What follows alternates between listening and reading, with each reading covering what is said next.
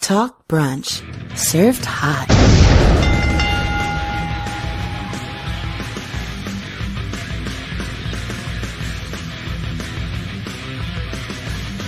Talk Brunch Live.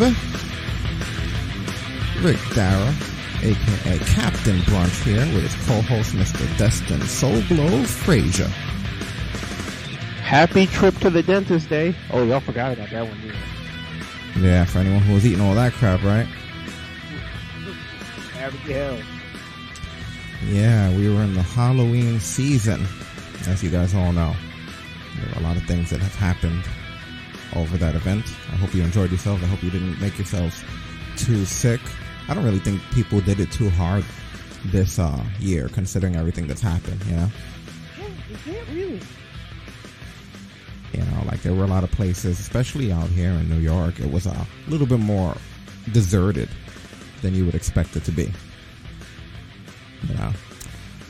That's all the circumstances. Thank you to everyone who's listening live over at the .com as well as the 2 chat rooms. 3 now on YouTube for whatever reluctant reason, but YouTube, Twitch, Facebook. Of course, all of you listening across the podcast platforms of iTunes, Stitcher, SoundCloud, iHeartRadio, TuneIn, Podcast Addict, and all of the various other places, all of the pod platforms that you listen through. I hope you enjoyed this past weekend, Halloween-a-thon that Destin and I did also. That was a lot of fun. That was a blast. I got to play some games. I genuinely got scared by games, so if you're interested in hearing some jump scare stuff, I enjoyed my experience. So you enjoyed the teacher too? Okay. Yeah, that was more tense than I wanted. It's funny because before I started it, I remember saying, I don't think I'm going to put on my headset for this one because it's a 2D game. How intense can it be? And I put the headset on anyway, and I regretted it halfway through. I was like, maybe I shouldn't even put the headset on for this. Screw that shit. Scary game. But if anyone doesn't know what we're talking about, go over to talkbrunch.com. We have about 3 things we did for this year's Halloween-a-thon as far as just gaming streams. Scary stuff going on. Oh, yeah. I mean, we did what? Killing Floor 2, first time running that. You got through about 2 nights and got to the 3rd and the first 5 nights because for those who don't know, all but FNAF 6 are all on the Xbox store now. Yeah. So. And then we did that game. I think their last one was called The Coma. That's what it was. And if you have Game Pass, you can play the first 4 for free. Yep. I think sister locations like $8, and then Help wanted the VR version, which we just got a regular version, is like 30. So. Yeah. Exactly. As you guys. Oh, sorry about that. Queuing shit up in the background while we're talking. You know how the machine acts up. Yeah, but I think this was one of the most. This is honestly, at least for me, since I've been a part of these Halloween-a-thons, I think this was probably my favorite one. Really? That's interesting. Something because it seemed like there was more when it came to the games we played. It felt like they were a lot more tense than we usually have. Yeah. Because, we usually always run Friday the 13th, and that's usually the most tense one in the group. But that's only just because nobody knows what's going on. Yeah. Whereas, like, Killing Floor 2 was aggressive as all hell. I was glad to see that you enjoyed Five Nights at Freddy's, because I did, for a little bit, I didn't think you would at first. But that game was quite fun. And then The Coma was not only tense, but it was funny at sometimes, too. So. Yeah, well, that one, I just thought it was going to be a lot more humorous because of the character. Yeah, nah. So, The only thing funny was the jump scares. Yeah, that was really something else. Oh, yeah, I can't wait to go back to some of those again. Yeah, so what was your favorite out of the 3? Ooh, I'd say for me, honestly, it was Killing Floor. Because, I mean, I'm already widely familiar with Five Nights, so that was more just seeing how you reacted to it. The Coma was really cool.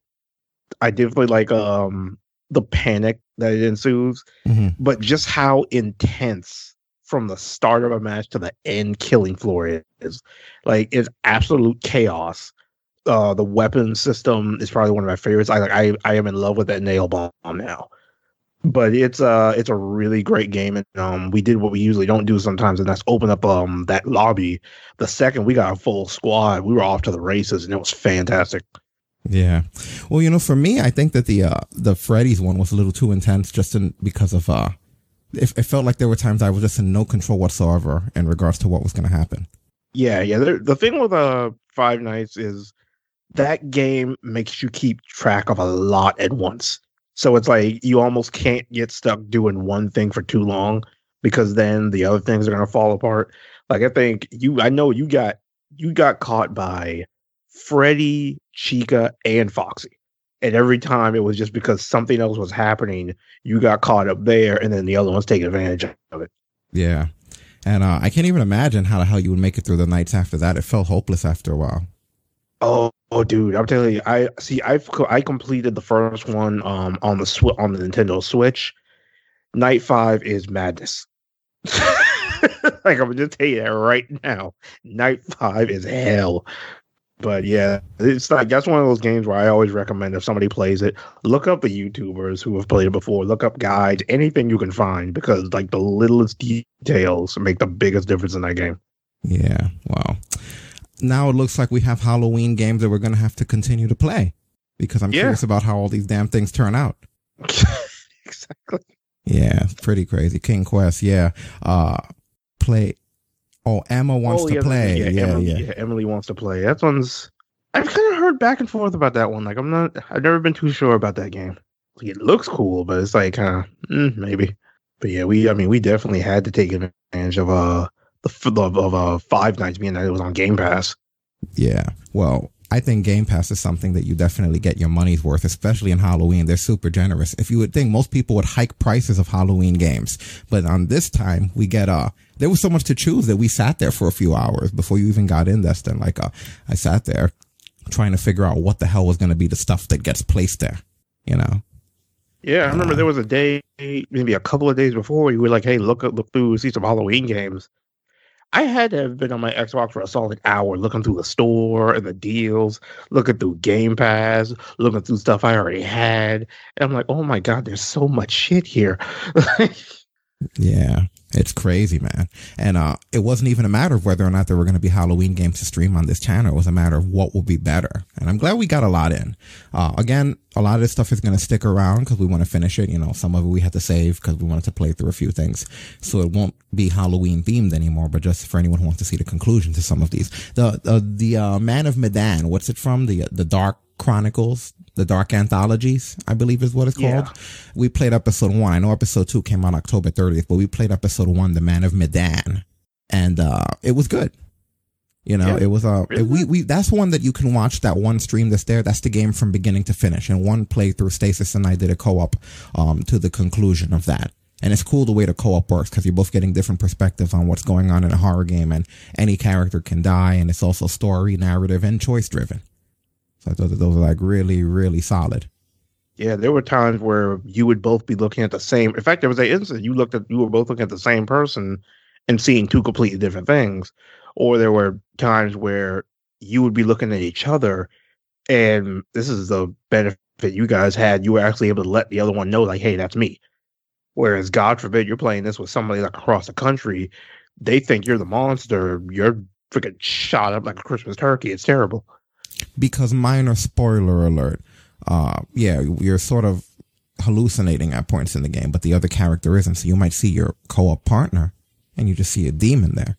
And Stasis and I, our screens are they're 50 plus inches, both side by side. I think Destin seen a screenshot of it.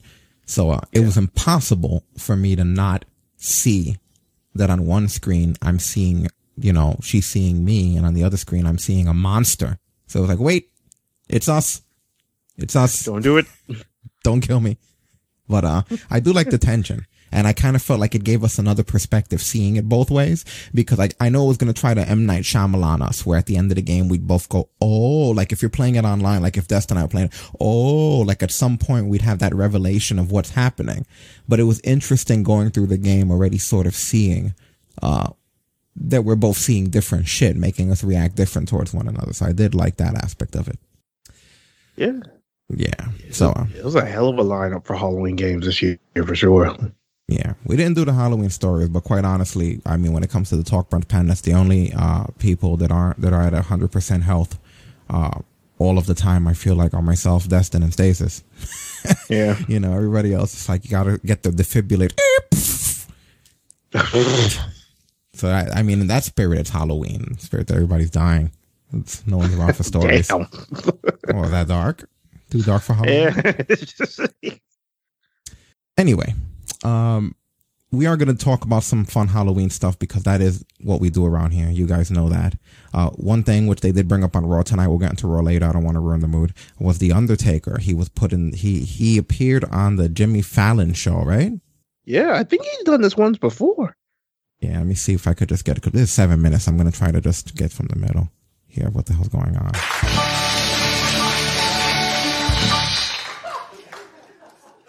Hey, Jimmy, I love Halloween. I also love WWE. Is there any way you can combine the two? I can't, but I know who can. And his name? The Undertaker. Check it out.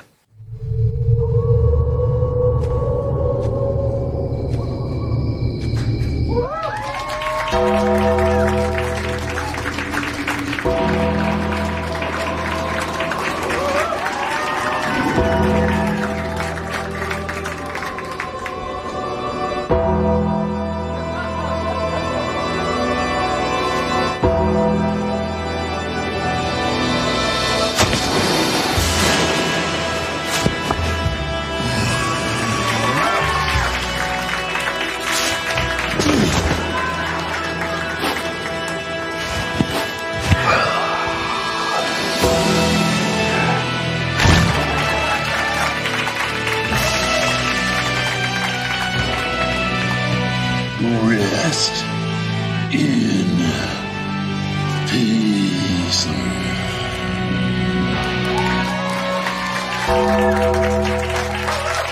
Our thanks to The Undertaker.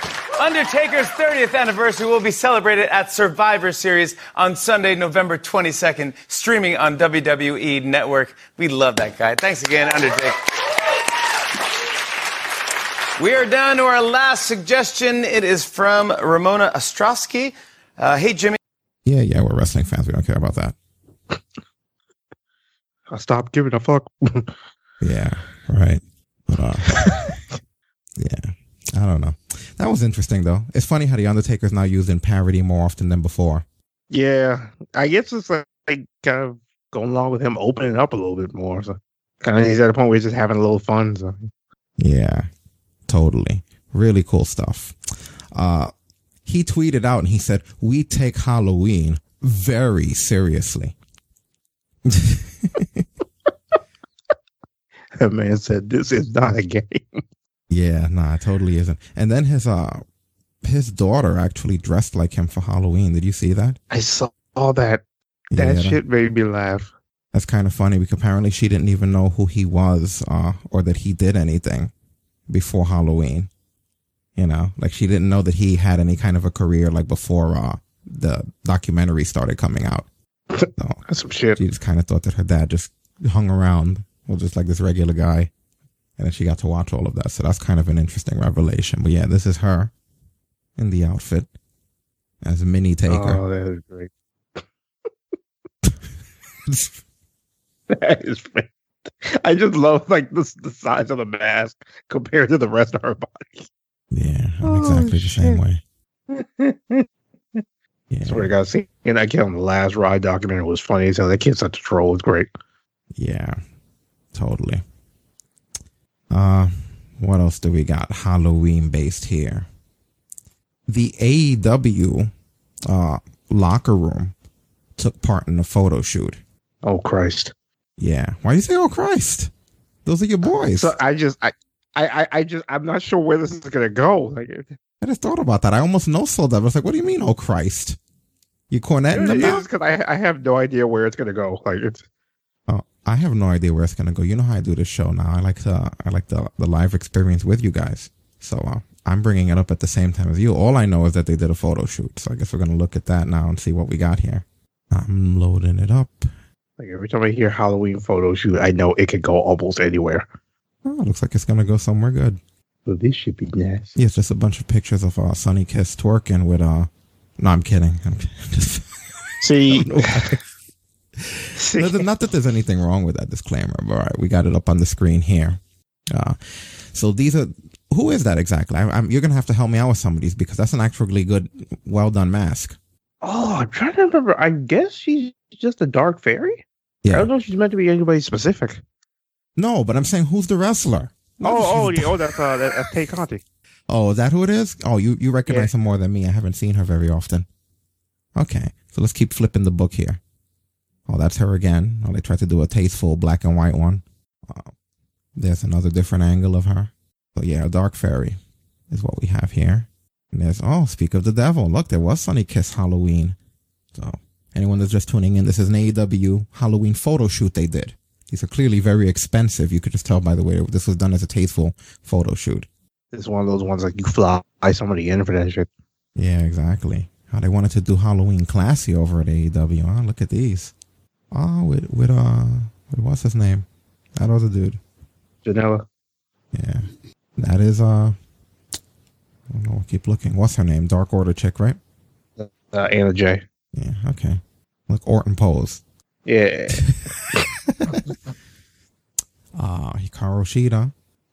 I like the lighting that are done in a lot of these. They look really cool. That looks like a scene from a movie, doesn't it? Yeah.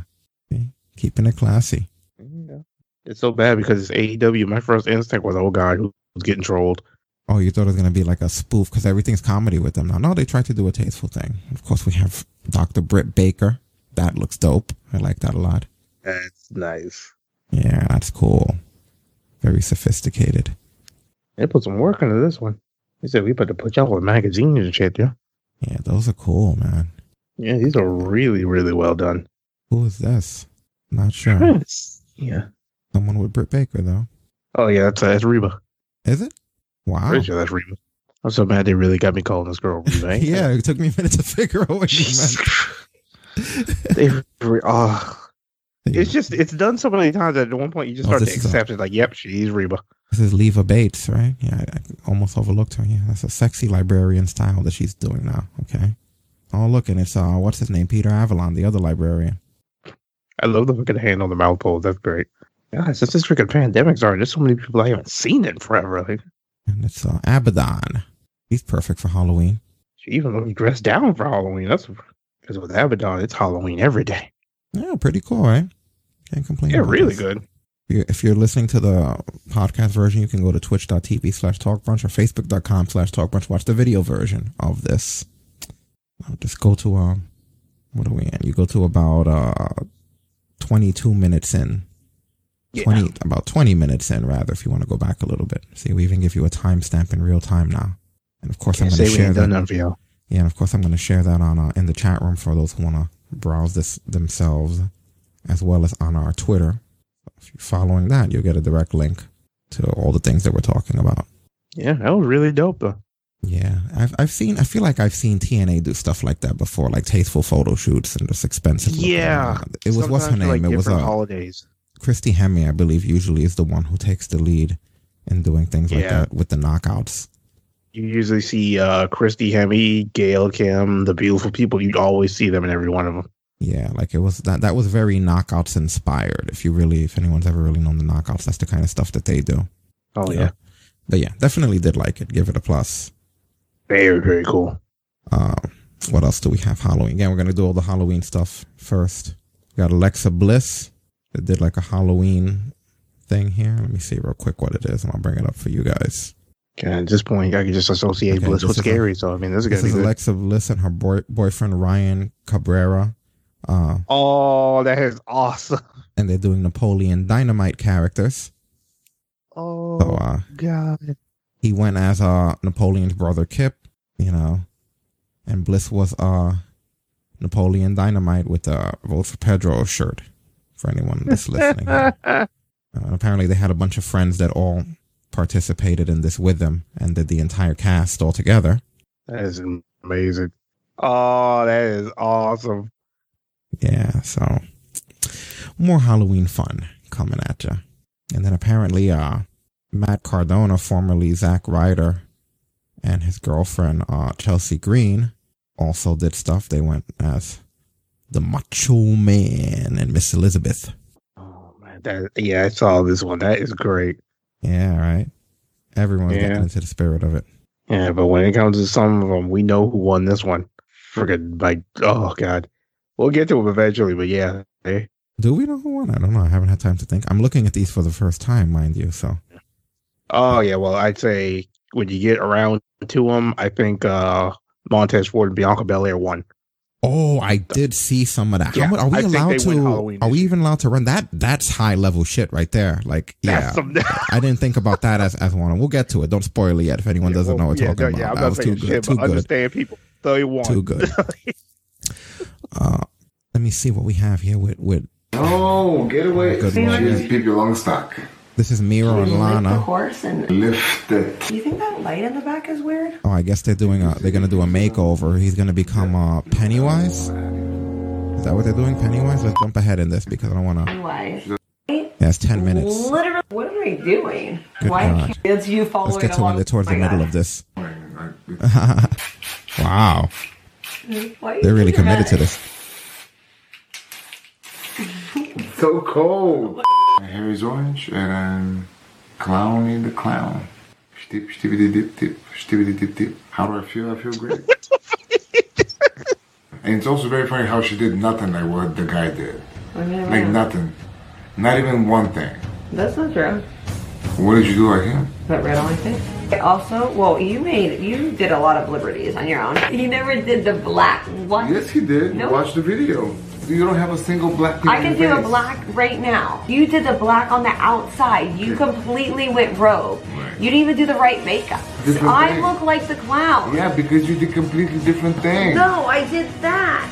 You did. Oh my. Okay, show what that is. You did Show what that blind. is. Yeah, wow. So this is them. God. Let's get the finished product here. Jesus. You do not look like it at all. Pennywise. Mine is bad, James Charles. shit Yours my is like pants a myself. Hers has complete nothing to do other. with it. She did not even look at her for once. I was watching James Charles. Yeah, that doesn't. That's not very. Please comment below if you think. I don't like it. Who thought? You have flashbacks, aren't you? No, I don't know. It just doesn't do anything for me. Lana looks genuinely terrifying. That Like, I don't know if I would have read that if I would have known who the hell they were. Anyway, I'll link that one so that you guys could get a look for yourselves as well. you couldn't run up on me with like face paint looking like that. 'Cause I'm gonna punch you in the face no matter what the gender. Like I'm a back demon. Poof. That's on our social media now. Yeah, I've never liked clown stuff though. I saw this weird clown movie, man. I don't even want to talk about it on here because I don't want to promote it. It was too fucking weird. Now that I think about it, I don't know why I even said anything. Wipe. Don't channel surf. It sucks. Yeah, you can't serve. You run into some shit. Yeah. Kayla Braxton also played a little bit of dress up here. And apparently, the person she dressed up as didn't appreciate it too much. And when you see why, you're going to understand. You see who it is, you're going to understand, rather. So this is Kayla Braxton hopping onto the scene. Oh. That's fucked up.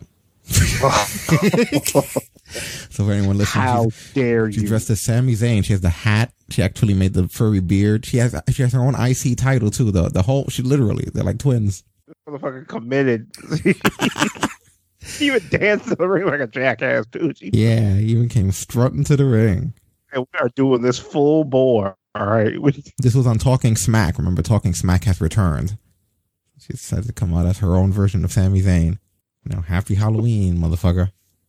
That is hilarious. Putting that in the chat room also. That's fucking great. Putting that on the website also. There you go, guys. Yeah, that's why this is such a fun time of the year, I gotta say. So one time of the year, we just get to just do stupid shit. And I was like, yeah, okay. So this one, I guess we can play it, right? I'm gonna if you go to some place where one of our platforms and we're not there, go to the other one. That means we couldn't play it. Out there somewhere. All right. It'll be out here somewhere. They might mute the audio to this, but this is Montez Ford and Bianca Belair, and this is what they did for Halloween. And I thought this was brilliant. They win. Yeah, they win Halloween.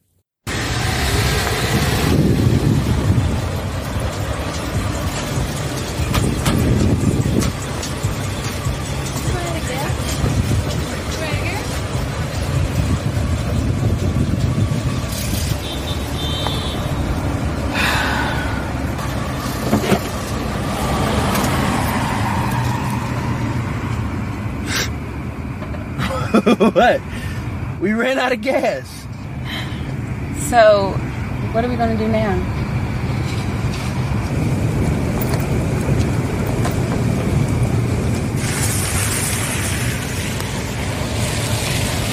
I'm sorry, I didn't believe you.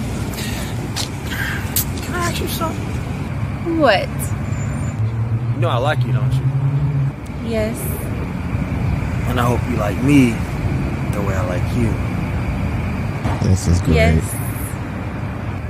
This I was is wondering amazing. if you want to be my girl. Oh, Michael.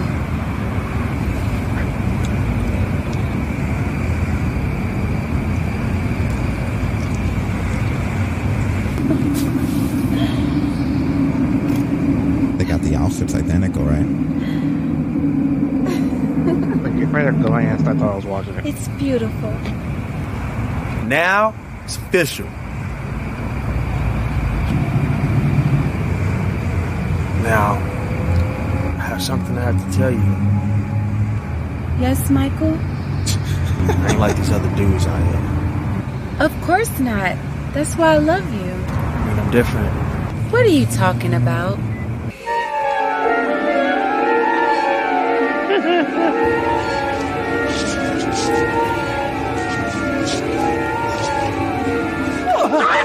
Are you all right?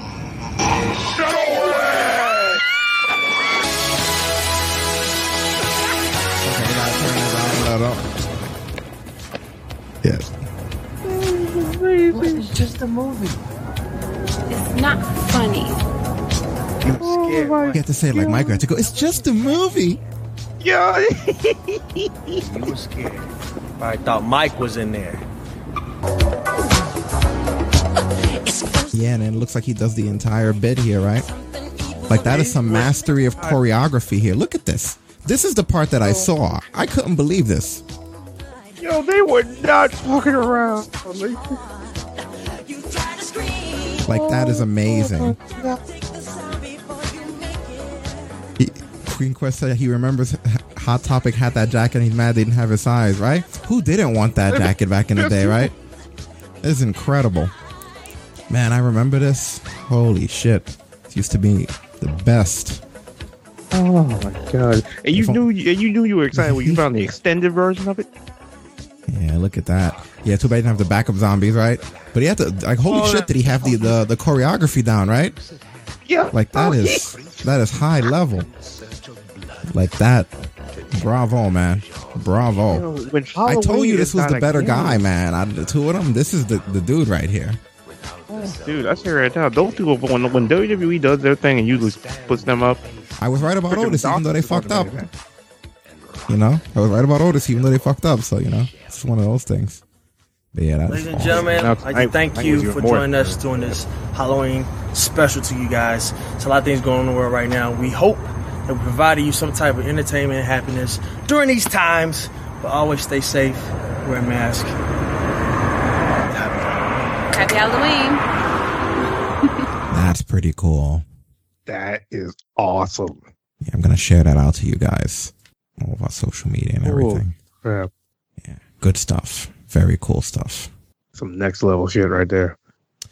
So, how did Impact celebrate Halloween? Oh no. What they do? They decided to have a wedding. Oh yeah. Johnny Bravo and Rosemary had a wedding. I don't watch Impact. And this wasn't even one of those heard it from the wrestling fans things. I just stumbled across this. This was just me stumbling. This was one of those moments, for anyone who's familiar with YouTube, this was one of those, your video finished and then the 5-second countdown, the next shit came up.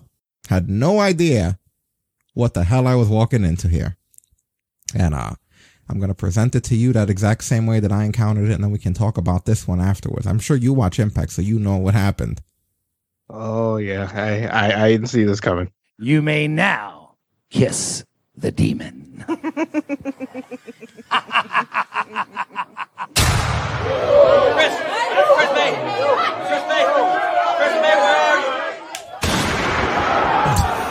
on.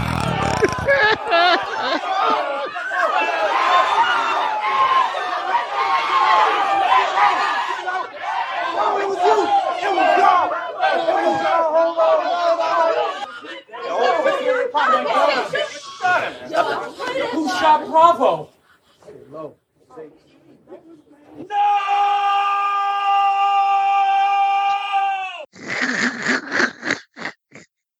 What? What? You know what the bad part is? I give them credit. They found an original way to end the wedding. I retweeted that clip with Simpsons did it. Yes, I saw. Like, what is going on? And you could tell they were being campy at least. Like, this wasn't just Impact shitting the bed, you know? But still. Was that resolved? There's been nothing since, right? That was it. Yeah, there's been nothing. I haven't seen anything about it since. Oh my God. I can't even believe I was asking that question. It was just, oh God. So this next story isn't even news. I just thought that this was funny. You might have even heard about this. But this guy got an exact replica of AJ Styles' tattoo. Did you hear about that? I literally saw this morning. And when we say exact replica, we mean exact. Yeah. Isn't that creepy? So if anyone doesn't understand what we mean, the dates underneath the tattoo are the dates of his children, the days they were born. And the guy who got the fucking tattoo also got AJ Styles' children's birth dates underneath his initials. You see what? See, these are the guys who are the reasons some people make fun of you for watching wrestling. Because they think this is all of us. You have to really be, I hate to discredit someone, but that's not a fan. Like at that point, you're a super mark. And first of all, I wonder how old this guy is. Like, I feel bad for him if he's like, let's say he's a decade or a decade and a half younger than me, because he doesn't really understand the significance of what he did. Let's just say, for example, that 15 years ago, this guy would have been a Christian fan, Christian Cage, and he would have gotten some sort of a fucking Christian thing on him. No disrespect, because I like Christian. Christian's a good wrestler. But how significant would it be to have Christian printed on your body right now in 2020, years later, if you had him like doing that thing he does when he looks out with his forehead? He would be like, what the fuck is that? You know? And I know people have done it with Hogan. You know, there's a lot of people with Hogan tattoos. It's the old Hogan, the red and yellow Hogan on them, on their bodies. The Hulk Hogan shit on them. I don't know if it's the best thing, you know? And I know it's kind of shallow to say this, but if you're going to print somebody on your body, you should take into consideration how relevant they're going to stay to mainstream pop culture within the time you're going to have them printed on you. And then you got to ask yourself, how often do you change your smartphone wallpaper, your laptop wallpaper? Often you feel the need to repaint your house or your nails. And if you're fine being consistent with something permanent without change, then congratulations. You got AJ Styles initials on your body and the birth dates of his kids. Good luck getting laid with that, by the way. Oh, God. Oh, you have kids? No, but AJ does. What? Get ready to fly, because you're not going to be getting ready to fuck. Oh, my God. Yo, that is the creepiest thing I've ever seen in my life. I just felt like talking about it, you know? I was just like, you know what? I looked at it, and I just felt like talking about it. Like, it'd have been one thing to get just AJ, like, because then you could just spin that into any kind of situation. But his kids' birthdays, the birthdays of his children, like at that point, like the only thing you could do is try to knock up a girl 4 times and pray to God it lines up on all those dates. And even then, you're not going to be able to do as much. You're going to have to find someone who has Thunder Rosa's children printed on their tits. Oh, perfect couple. Oh my God. It'll be like that movie. What was the name of that old movie where at the end the guy smiles and I guess he has like a metal mouth or brace or something. The girl smiles and she also has braces, and then the two of them wind up going away together. Like they hold hands. And God, I know the movie, but I can't. I forget the name of it. But for those of you that remember that movie that are right now listening to this on your podcast and calling out the name, that scene never happened like that, according to the Mandela Effect. When she smiled, she did not also have braces. That's the Mandela you motherfucker. Effect. You work Mandela Effect in again. I work a Mandela Effect into the Halloween edition here. Because if you go back, people remember it where they smiled, and because they both had metal mouths, that's how they became a couple. The girl with the pigtails. But nope. Even though you remember that scene, remember a few years ago on the Halloween we talked about the fucking Mandela Effect? Go back. There are no braces there. And every year, the damn Mandela Effect works its way back in. You see? Fuck. I had to do it. Unplanned. It's just organic, you know? It's all organic. The bad part about it is it wouldn't be it wouldn't be an episode either before or after Halloween if you didn't work it in. Yeah, when you've been doing this for so many years, you don't even have to plan those moments. It's just like, yep, that's where it's gonna fit. Just gotta line up the shot. Line up the shot and go, go, go. Oh my God. You know. All right, well, now we got to talk about a little bit more of the frustrating and stressful stuff, unfortunately. It wouldn't be Talk Brunch if we didn't talk about the big stories of the week. And one of the big stories is officially doomsday was upon the streamers that are associated with WWE. Everyone had to turn off their Twitch streams for good and say goodbye to their channel and their chat room and just be done with it. They were forced to do so. As much as speculation went on that they didn't mean it and maybe they just had to change their names and maybe if they do this and that, nope. When the day came, they were told to turn off their channels. Literally. That is the long and short of it. And I know that you were not happy about this. There are tons of people. Paige had to shut down. Well, we're going to get to Paige, but let's start with AJ Styles. He released a statement saying goodbye, that we'll see you somewhere down the road. Mia Yim also, because, you know, she's in Retribution now, so she's on TV. She's being used more. Cesaro, Aleister Black, Zelina Vega, they had to get rid of their accounts as well. So, that really sucks. Aleister Black and Zelina Vega actually addressed everyone, which I have here. I'm going to share to you guys on social media as well. So we can get that going on here. This courtesy PW Unlimited grabbed it from their channel. In all fairness, we don't know. We don't know. But it's starting to look like, obviously, that this might be the last one for a while. We haven't been told anything, but obviously tomorrow's TV, and I know that there's going to be a conversation tomorrow. But it's not definite. You know, it's not like this is it. It's not like this is the last final stream that I've ever. That's not what this is. From what we understand is that, although it could be, I want you to be prepared for that too. Okay. It could be. It could be, but we don't think it is, but you never know. But you know, I think what's happening is that they're trying to find a way to make it coexist within the WWE universe in whatever way they want to do that. I don't know, and if we agree to that or not, I don't know. Like we literally can't tell you anything because we don't know anything. Only because we haven't been told anything from the office itself. No one has told us anything yet. We know that AJ has put out his statement, Mia has put out her statement because they were told separately, and that's their thing, that they've had conversations with the office or not. That's their business. But we have not spoken to anybody yet. Yeah, we have not talked to anyone yet. And I know tomorrow there's going to be a conversation, of course. And Austin Creed too. Yep. Yeah. So again, we don't know. We don't know. But I think you can. I think you can definitely say that this one's the last one for a while, for at least a while. And I don't know how long that while is. Obviously, tomorrow we're going to get a little bit more clarity on things. But I don't know. But at the same time, if this is the last one for a while, we shouldn't make it about all the depressing shit and all the negativity. We should have a normal stream that we always have, which is fun. I think we had a really cool community. The Discord's not going anywhere. So that's going to obviously remain for however long, and we're still going to interact. Obviously, that's a different way of. That's a different entity on its own. So if you're not part of our Discord, please become part of our Discord. Anyone who came into our chat new, welcome. But like I said, we're going to have to figure out and wait what the verdict is and what they want to do and what we want to do, because that's obviously also important. But the biggest thing is just we really don't know. We have no idea what's going on. I'm just going to be candid and just we don't know, but we have a good idea. And there's the whole trying to make it work for everybody stage that we're in right now.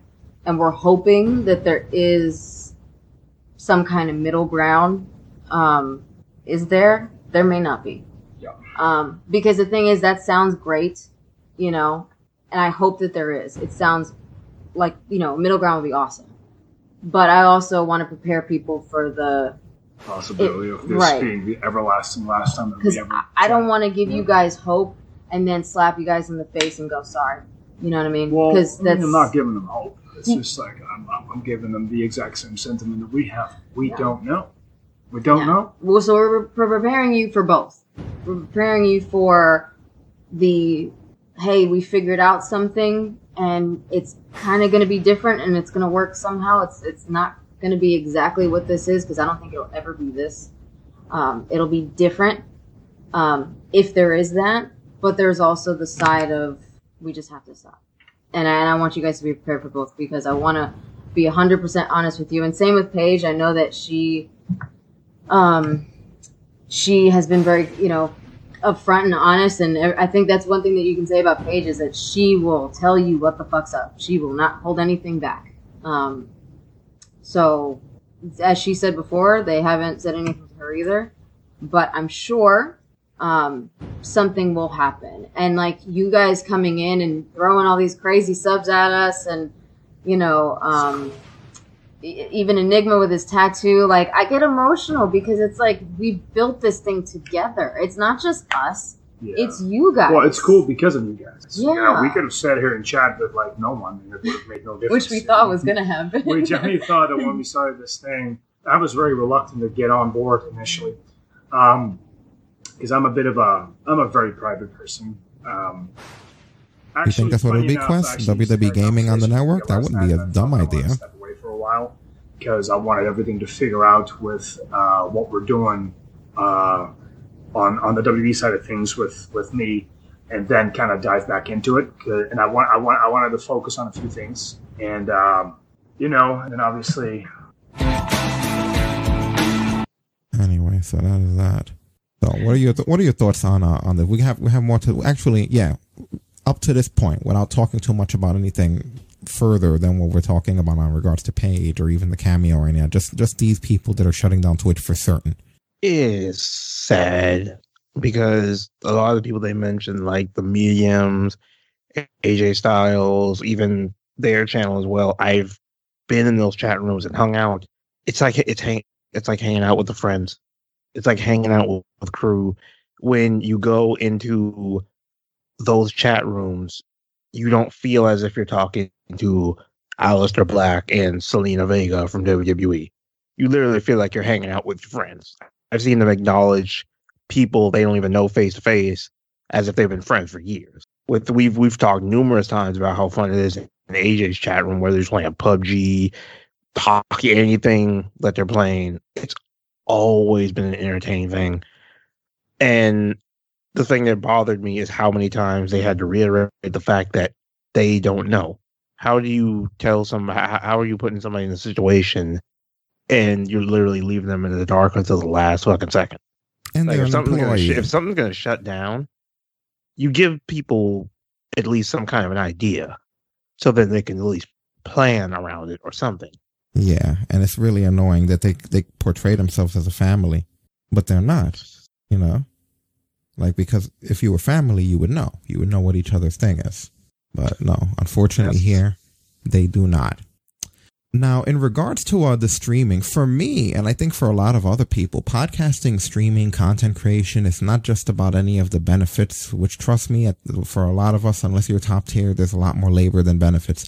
It's an outlet, you know what I mean? It's a platform, it's a community, it's an outlet for you where, you know, you can sort of discuss things at the pace you want to with the people that you want to. And, you know, the only people that are going to really listen, well, in the shadows, you always have your haters, but the majority will be your supporters. And whether that's a small or a large community, what's important is that it's an outlet for people that are like-minded, and just want to hear your opinion on things.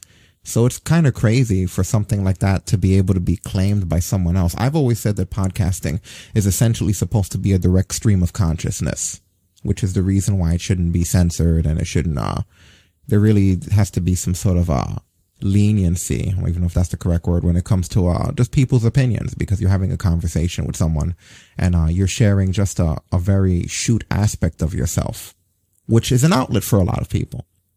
And to just take that away from people, so it's like they have to be in their gimmicks all the time now. The one place where Paige was Saraya, you know, and I don't know, I can't think of anything. AJ Styles Xavier Woods was Austin Creed, right? You know what I mean? AJ Styles was Alan Jones. Yeah, you get my drift. And it's like now you're basically taking that away from them.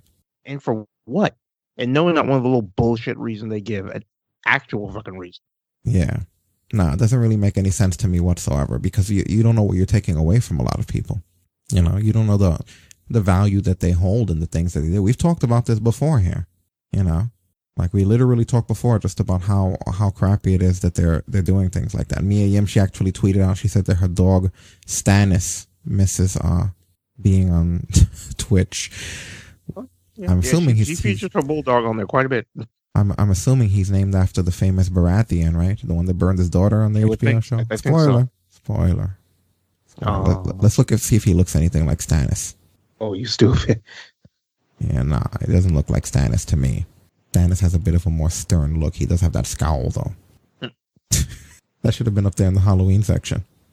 But apparently, this wasn't just something that was handled behind the scenes. Like, people did go to Vince McMahon to discuss this with him and argue, if you will. AJ Styles and a lot of other people who want to keep their stream went to him. So it's not like this is just some notice that's up in the air. People went to him and were like, hey, man, you know, like, what the hell? You know what I mean? Like they literally went and said, look, we really want to keep our Twitch streams. Please don't do this, is what it sounds like. Is there something that we can work out? And it was pretty clear. He made it clear, no, you have to drop your streams. So it's not like there's any speculation. As much as they don't know and no one's approached them, if they approach him, the boss himself, they're going to get a stern no, you can't do it anymore at the end.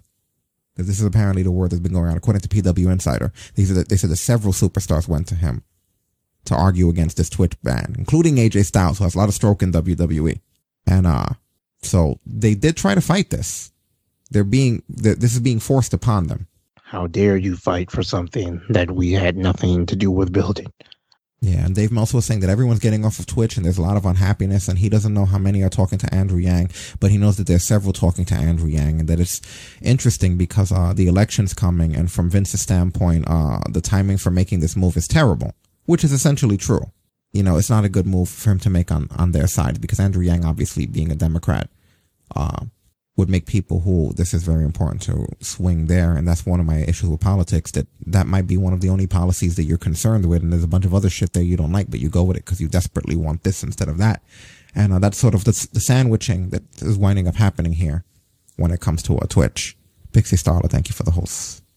That is the annoying sandwiching, which, by the way, I got to turn on my notifications here. Sorry for anyone who haven't had my notifications on. Let's be real. Them notifications been scaring the shit out of us all weekend. So yeah, sometimes we're playing a jump scare game and that stuff comes on. That shit happened like 6 or 7 times during the fucking coma. Yeah, there's a bit of intensity when it comes to that kind of stuff. Oh man, but yeah, I really feel bad that this is like we knew this was coming, but at the same time, it sucks that it wasn't worked out in any way. You know, they just pretty much can no longer do this. That's like a lot of power to have over someone, you know? Yeah. And yeah, pretty sad stuff. And then fans started this let them stream, #LetThemStream, I believe is what it is. Yeah, I think so. Where they're basically saying, you know, they're all going off on them for not allowing them. And also #LetThemTwitch. So they have let them stream and let them Twitch. You know, these strong hashtags, just basically saying that they want these people to have the freedom. I don't want to read all of these, but there's just several of them that are in regards to the fact that they should be given freedom. You know, this is, you know, let them stream, but for the wrestlers in WWE, they should all speak out about this. And that's another thing. The wrestlers do have to have a united front. First and foremost, it seems like the community has more of a united front than the wrestlers. Exactly. Know? Stick up. Yeah. Stick up, man up, do whatever up, but don't fuck around anymore. You know, that's one of the bigger issues. About this, like. Yeah, it really does drive me nuts, man. Where it's like, what the fuck are they gonna do? De-push you all? Like, they can release them all, and I mean that's the problem. At the end of the day, the money that they're making in WWE is a lot more lucrative than the money that they're gonna make as streamers. So then that's a decision that they have to make for themselves on certain hands. And that's the thing. I've heard the contrary said from people who don't understand this. I've heard people say stuff like, oh, they're running a company and they're trying to make a profit. What do you expect? Blah, blah, blah, blah, blah, blah, blah. Fuck off. And I've heard people, just say stupid things like that, where they pointed out the fact that the paychecks that she gets from Twitch, are probably not as big. But if it's that big of a deal, just ask for your release and do Twitch. But it's like, you're missing the point. You're being ignorant when you say that. And you know what? I hate to say it, but people that come up with that kind of language are hourly workers at best. And that's all they'll ever be. They don't think about salaries or have ambitions or goals or even just dreams. Because how can you see someone doing something like that and be like, well, if it means that much to you, just don't do this anymore. And that's it. It's like, that's the equivocal to like, if you worked at a McDonald's during the day and you worked at Burger King and you worked at a shitty GameStop at night. And then the GameStop, which will more likely be the ones to do it, tell you that you have to give them part of your McDonald's paycheck. Since you're working there as well, you're a GameStop employee, and since you represent GameStop, you either have to do that or you quit working at McDonald's. We don't want our GameStop employees to be represented at McDonald's. What the fuck do the two things have to do with one another? If you have people who are wrestlers and they're streaming games, video games on Twitch, it's unrelated. You don't do that. You're inhibiting freedom. And it's not about, well, they should just drop the wrestling and stick with the Twitch if it matters that much. That's a stupid attitude. It's about people's rights, being inhibited here, guys. Don't stick your nose up at this shit. Like, it's not cool that would even be allowed. And keep in mind that they're independent contractors. But not treated anywhere near like it. Yeah. It doesn't make any sense.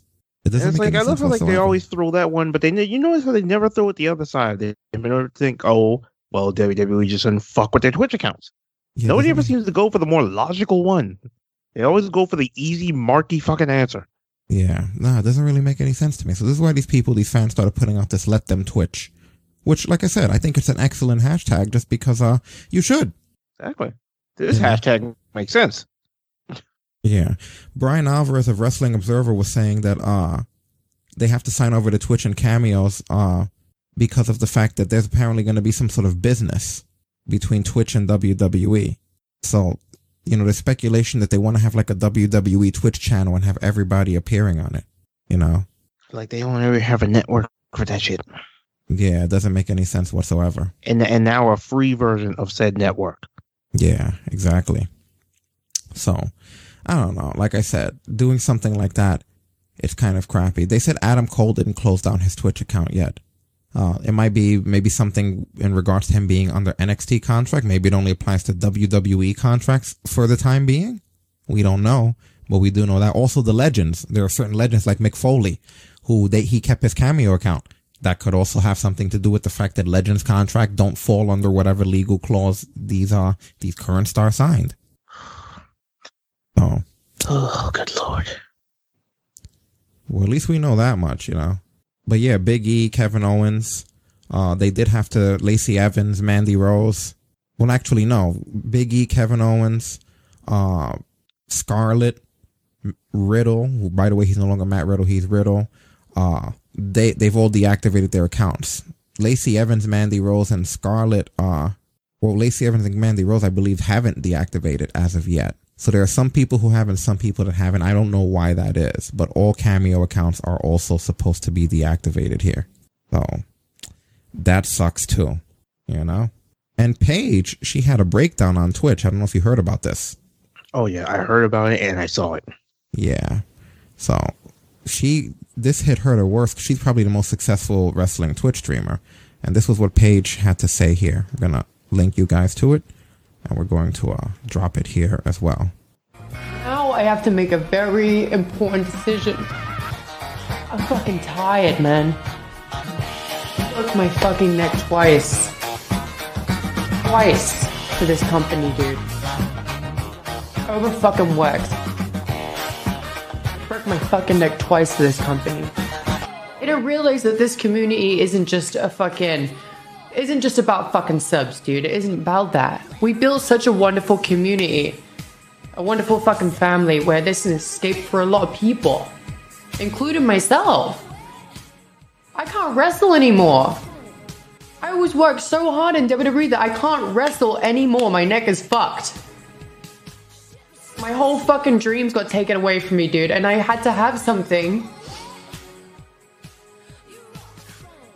that fulfilled even that huge fucking void that I lost with wrestling. A huge fucking void. I couldn't wrestle anymore. Something that I lived and breathed fucking shit wrestling since I was a fucking fetus, dude. And it got ripped away from me. And I had to find something that even filled a little bit of that. And Twitch was doing such a wonderful thing for me. It's such a wonderful place for me. I understand if they're like, hey, if you're wrestling every day, if you're doing these shows every day and fucking you're on TV constantly, that's fine. But I'm a fucking injured wrestler. I cannot wrestle anymore. I get used for media stuff sometimes, you know? But at the end of the day, I'm in my fucking house. I'm going fucking crazy, dude. I need something to keep me fucking sane, man. And Twitch was my escape from that. Injured wrestlers, yes, can do stuff. And right now, I'm just sitting on my fucking ass. People think that I'm fucking... I had a terrible couple of years where I had fucking tapes leaked about me, where I've had fucking... I popped a couple of drug tests because I was in an abusive fucking relationship, dude. That's the only thing I could fucking do. So people think that I should fucking be thankful that I still have a fucking job, right? I am. But that doesn't mean I should be treated like fucking shit, dude. Yikes. My sentiments exactly. So that is Paige, and that is the breakdown that she started to have on there. And she went on to talk a little bit more on different streams. She said, people don't realize I'm outspoken as fuck. I'll say how I feel. I don't care who you are. I'll say how I feel because I don't feel like being walked all over. You know what? I'm going to start looking more into unionization. I've been learning about it by a unionization lawyer. And then she says, this is bigger than Twitch. It's about taking fucking control over your own life and not being controlled by anyone. I gave 10 years, man. I put my fucking heart and soul into this. I had a bad couple of years, and you heard that part. So she's thinking about looking into a union. And she's also decided that she's not leaving Twitch, apparently. She said in another statement, So she said the fact that you guys are so supportive of us in general is like, holy crap, this is wonderful. Made me feel so much happier and so much better. So yeah, I'm going to keep doing what I'm doing because, I don't have a lot going on, you guys. I really don't. I feel really happy today because of all the support that was given. I don't have a lot going on. So this was special to me. I'm always one that speaks my mind. It's kind of bittersweet because I can get in trouble for being honest and having an opinion. And it can be something very positive where I helped a lot of people. I like to stand up for what's right for not just me, but for everyone. I think it's very important not just to carry yourself with a certain regard. I want to carry myself in a way where people can look up at me one day and say, wow, she wasn't afraid to stand up for herself. I just feel like that is more of a role model because obviously I did some stupid stuff. I went to some crazy stage in my life for a couple of years, but how I came out of that, I feel like I did a good job, and I want to continue trying to be a role model for people and show people that you can say and do whatever you want if it's in the right way. So it does sound like she's planning on fighting this. Damn right. This is probably going to get a lot of media attention if they don't put the cap on this shit quick. Or if they just mind their fucking business and let these people do what they built to do. But no, you gotta make that money. Yeah, no, that's really crazy. Like that one, when I heard that one broke my fucking heart. This is all this girl has. Because think about it, when's the last time we saw Paige on TV? Or do anything? It's been almost a year?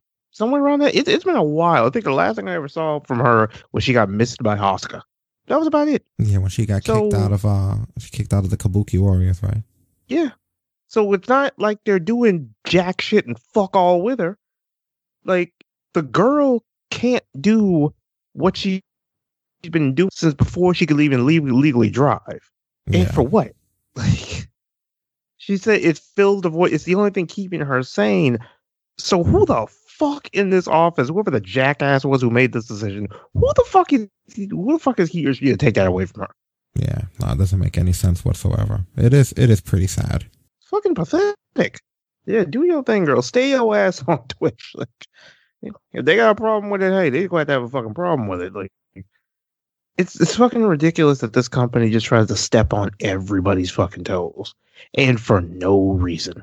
Yeah. There's no benefit from them doing this because it's like King Quest mentioned the whole WWE games thing.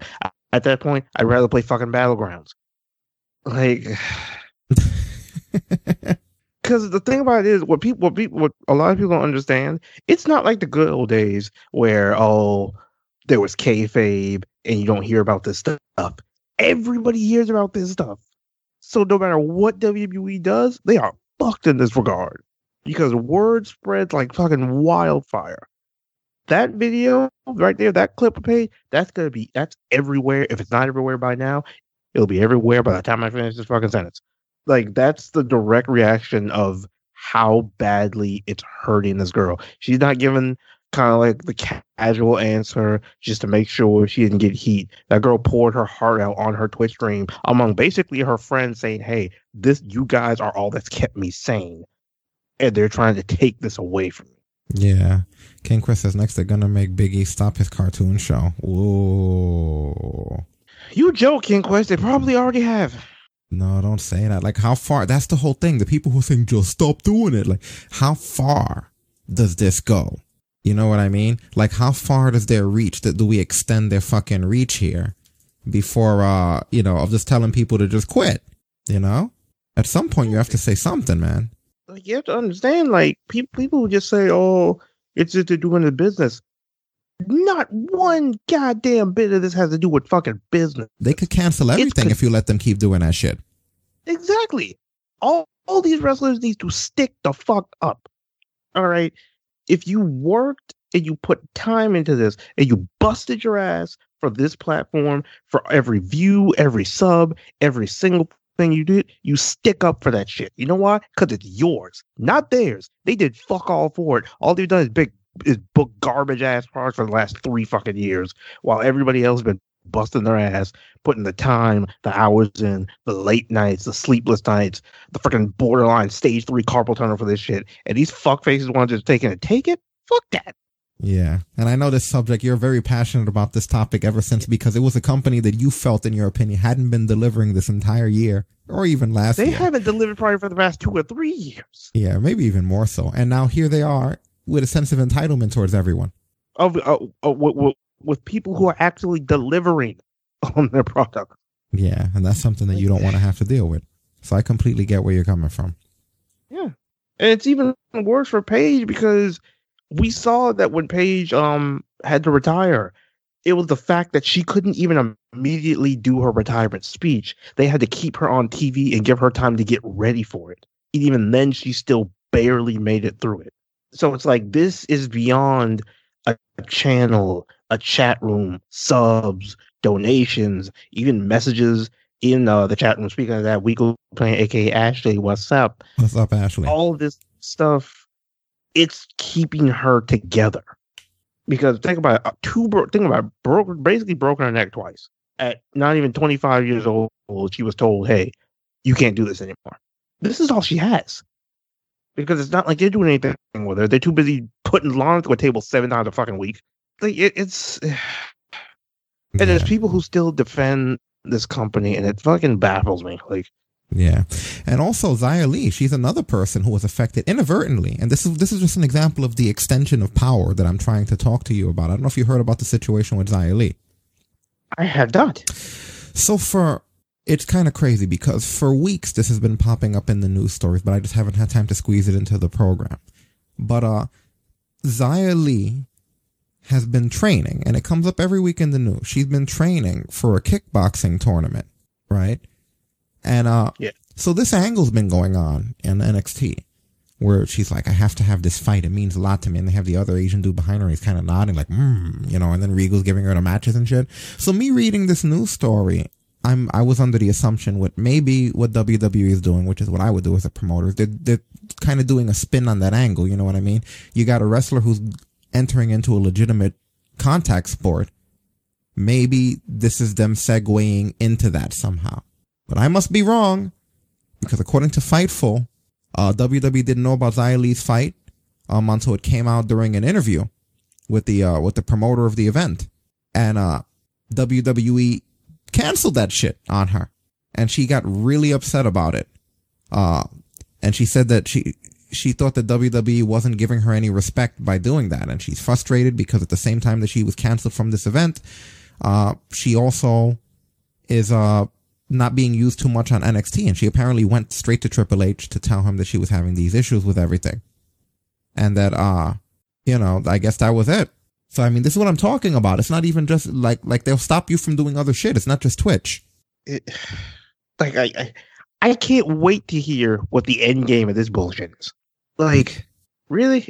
And I thought this whole time that angle they gave her was because they found out she was doing kickboxing and they thought it was cool, so they were incorporating it into the storyline.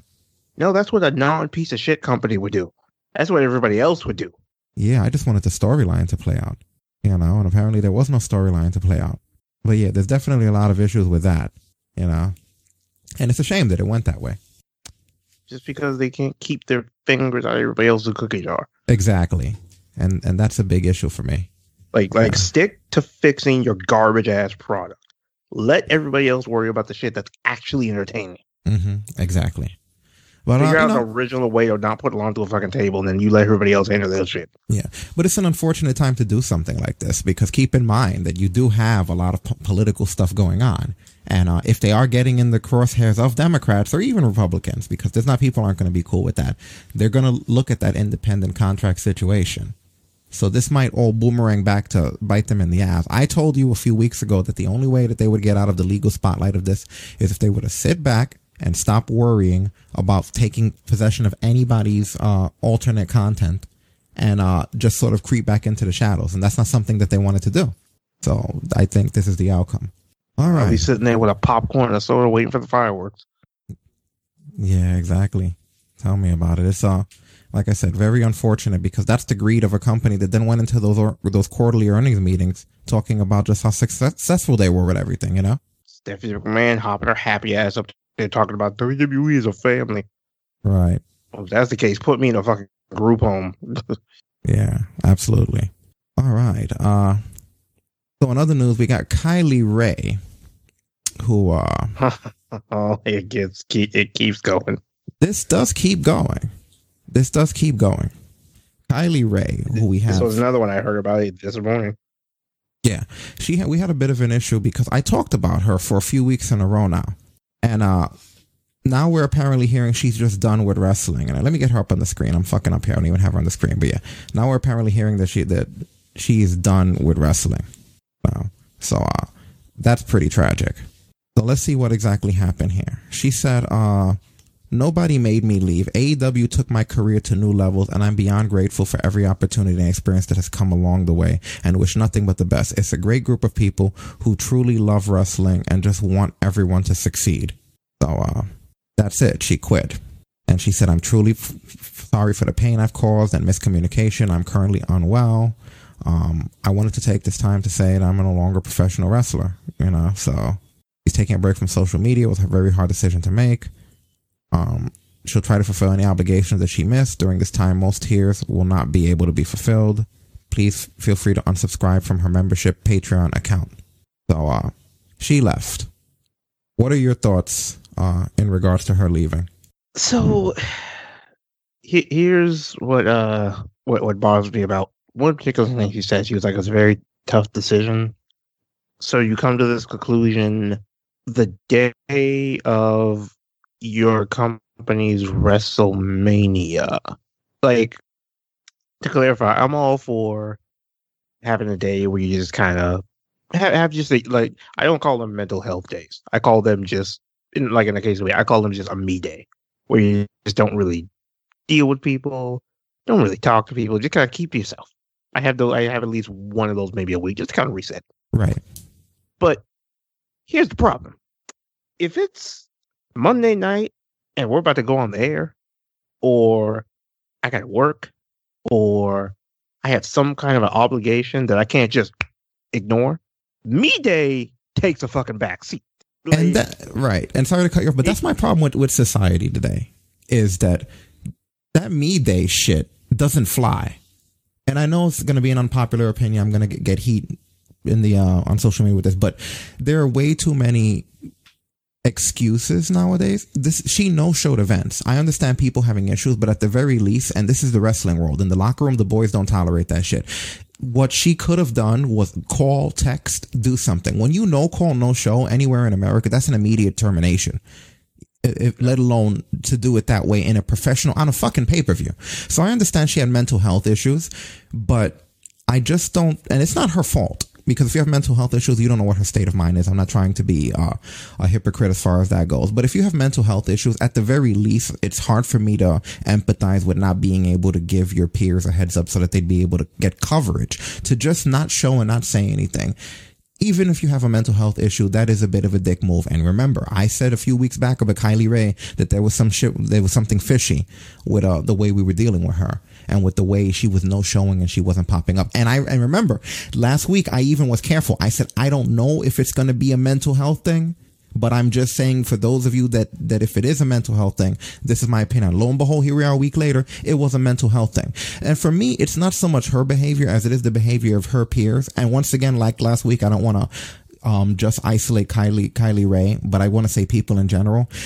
I think it's the peers of people in general that get on my nerves lately. And what I mean by this is that it almost feels like whenever somebody decides that they're going to take a step away from something, to take some me time, their peers congratulate them. Like if there should be some sort of a reward, like this is a brave thing to do. And I think that to some extent that could be more harmful than useful. If you're not feeling well, and if you have a friend who's not feeling well, wish them well. Tell them you hope you feel better. But I mean, there's so many people, this overwhelming support that Kylie Rae is getting on social media, almost like being put as a hero, almost a martyr, if you will. And I see this from people whenever someone takes a stand on social media or says they're going to take a break or they're going to take some time for themselves, people are like congratulating like it's the ultimate thing. You know what I mean? A decade ago, taking a fucking day from work or no showing a job was not praised. It didn't matter what the hell your mental issues were. So that's one of my problems, and I don't blame her. I blame the way society has been nowadays. You get too many passes like that. And this is not me being unsympathetic towards her having mental health issues. It's been obvious to me for months that she has mental health issues before this came out. My issue is, again, not even giving notification to the people who are employing you. Number one. Number two, everyone's a little bit too forgiving here. When everyone's scared to say, it's that like the elephant in the room. Hi, Kylie Rae, by the way, we know you have mental health issues, but you also fucked up, you know? Literally no-showed on the biggest night in this company's history. 364 other days that are a little less important than this one. Yeah, exactly.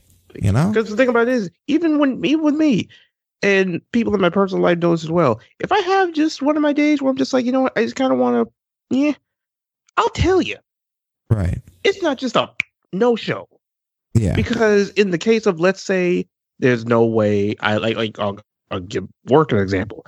If there's a day when I'm not really feeling it, if there's no way I can't miss it, I'll tough it out and then have my me day the next day. And George in the chat room, I'm not going to go. Sometimes you just got to ride it out. Yeah, and George in the chat room, I'm not going to go as far as to say that I don't think she cares. I just think that the way people are molded nowadays there's no reason for her to think she did anything wrong. Think about it. I've seen so many cases, and I don't want to isolate Kylie Rae. I want to talk about Twitch streamers, people in sports, actors, actresses, even regular middle class people, whatever you want to call it.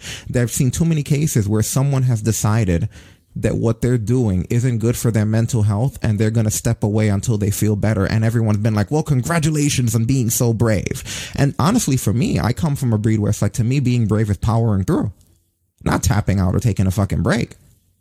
And if you do have that perspective, then it's like, at the very least, don't be too supportive. She did no show a pay-per-view on a show that you enjoy and I know it's just wrestling, but at the same time, it's a commitment. It's an obligation. If she worked at Pathmark and decided that she was having a mental health day and no call and no show, they'd fire her ass. You think that everyone at Pathmark, all the cashiers and all of the managers are going to be tweeting to her about how fucking proud they are of her, that she didn't make it to work? No. Why the fuck would this apply for wrestling? Because she makes about 20 to 30 times what the average person who has to work at Pathmark that would get fired makes. We give her a pass?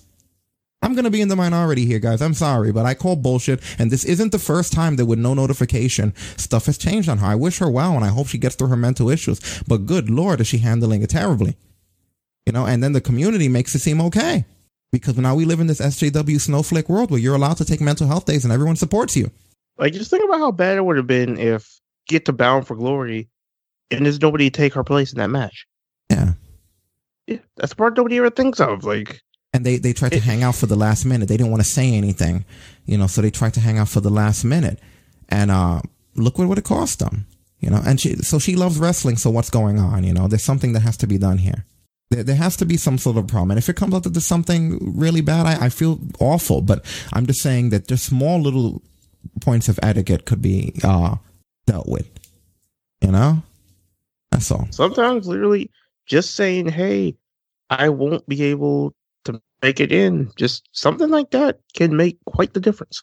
Yeah. Anyway, I don't want to throw her on the bus too much longer. I got to move on to stories here. So there was an indie video that went viral this past week of this wrestler. I call it wrestler and I use the term loosely because it's just a guy, a backyard wrestler. Do you know what I'm talking about? God. Yeah. I'm going to warn you guys now. Viewer discretion is advised on this one. If you have squeamish, anything, look away from the screen for a minute.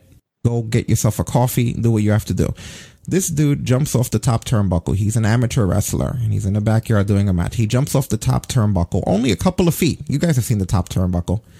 And I'm going to let you see what happens, and then we'll talk about it afterwards. I don't even think I want to... let me see if I could bring this up on the screen for you guys. We are not joking when we say viewer discretion advised. Like, this is not a drill. Let's get this on the big screen there.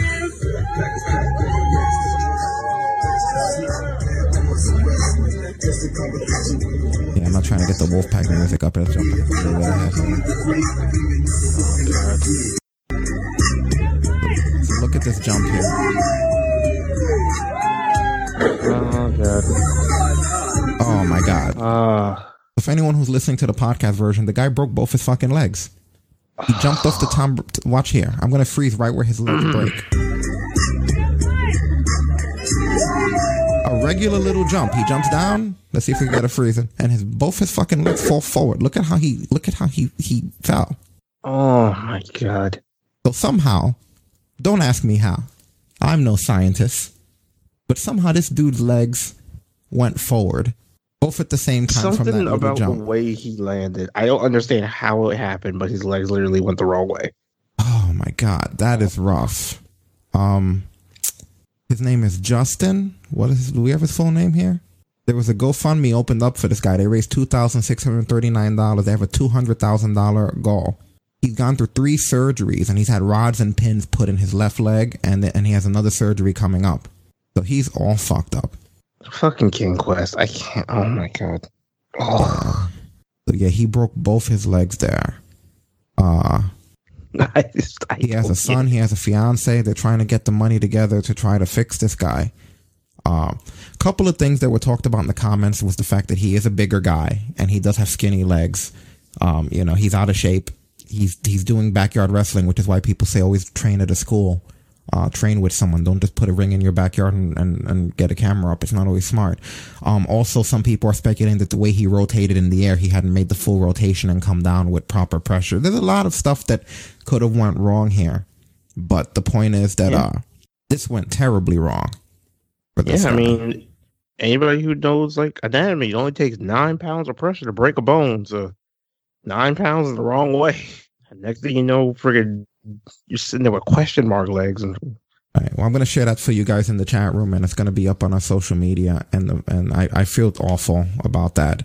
That sucks. Again, leave this shit for the pros. Don't try this at home. All of those things. There's a Patreon for him, which we will put the link in our social media when the show is over. Chris Jericho actually donated $2,000 to it. Nick Jackson threw in $500. A lot of anonymous people have been donating to it. So hopefully I'm going to link it out to try to help as much as we can to help this guy get money because he's probably going to be going through a shit ton of surgeries. That being said, it wouldn't be Talk Brunch if we didn't read comments. Yeah. Again, we are satire. We wish this man the best. I will be praying for him. We read comments on this show. Now, wrestling fans can be fucked up. I'm going to read some of these comments. You guys can decide how you feel. Adam John on YouTube. These are some YouTube comments. They put 2020 in interpretive dance. Yeah. Oh God, Destin, you laugh too easily. We're not even down the rabbit hole yet. K Boogie 44 put shouldn't have skipped leg day. Nocturnal dread put somewhere in a retirement home far, far away. Kevin Nash felt a twinge in his quad. God, no. Oh, God. Graham 25 put, that guy clearly turned his back on the Wolfpack. That one almost got me. I'm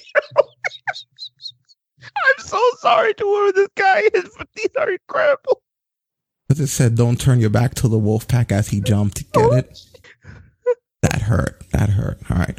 Curly 380 said, known for his finishing move, the double knee buster. Unfortunately, he hasn't tried it on anybody other than himself. Okay, that one was just kind of lazy. David, note to all future backyard wrestlers, never walk out to Kevin Nash's music. And then someone else, Papa Chewy, follows it up with, you might wind up in a body bag. Oh, my God. Then someone named Michael Robert put, what about the rest of the match? Did he win? Oh. Johnson Mojica, it's a handicap match now. Oh, my God. G. Romester, he should change his wrestling name to ATST. For anyone who's not into Star Wars, those walkers, the legs. Oh, shit. Frank Conquest Jr., don't turn your back on an ice pack. Oh, my God. Floral Axis Sunbrawl. Is it my imagination or does he look like Woody from Toy Story when he flops on the floor? No. Q-Bird. That move is called the Mantis. Oh. Luke himself broke his ACL, PCL, ATV, VCR, CVT, MTV. House Vinster, ultimate tribute to Kevin Nash, both quad tear. And AJ 2000, because I can't do any more of these. His legs did a whole WWE 2K20 glitch. Oh my fucking God. So that is, look, in all seriousness, I feel bad for the guy. The internet, look, these are wrestling fans, man. This is the kind of shit that's going to happen. But man, seriously, he'll look back years from now when he's healed and hopefully laugh. Yeah, but seriously to this guy, get well soon. They said he's in good spirits, so maybe he'll take these. Hey, they're not my jokes. I'm just reading. Yeah, you know what the bad part is? Sometimes, though, when it gets a depressing ass story like this, I feel like almost instinctively I was looking for something to laugh at. And that fucking Ashley, what the French fries? You know what? I'm writing that shit down. What the French fries? Because she's done it. One more time, just to see if we could figure out what caused this fucking tragedy.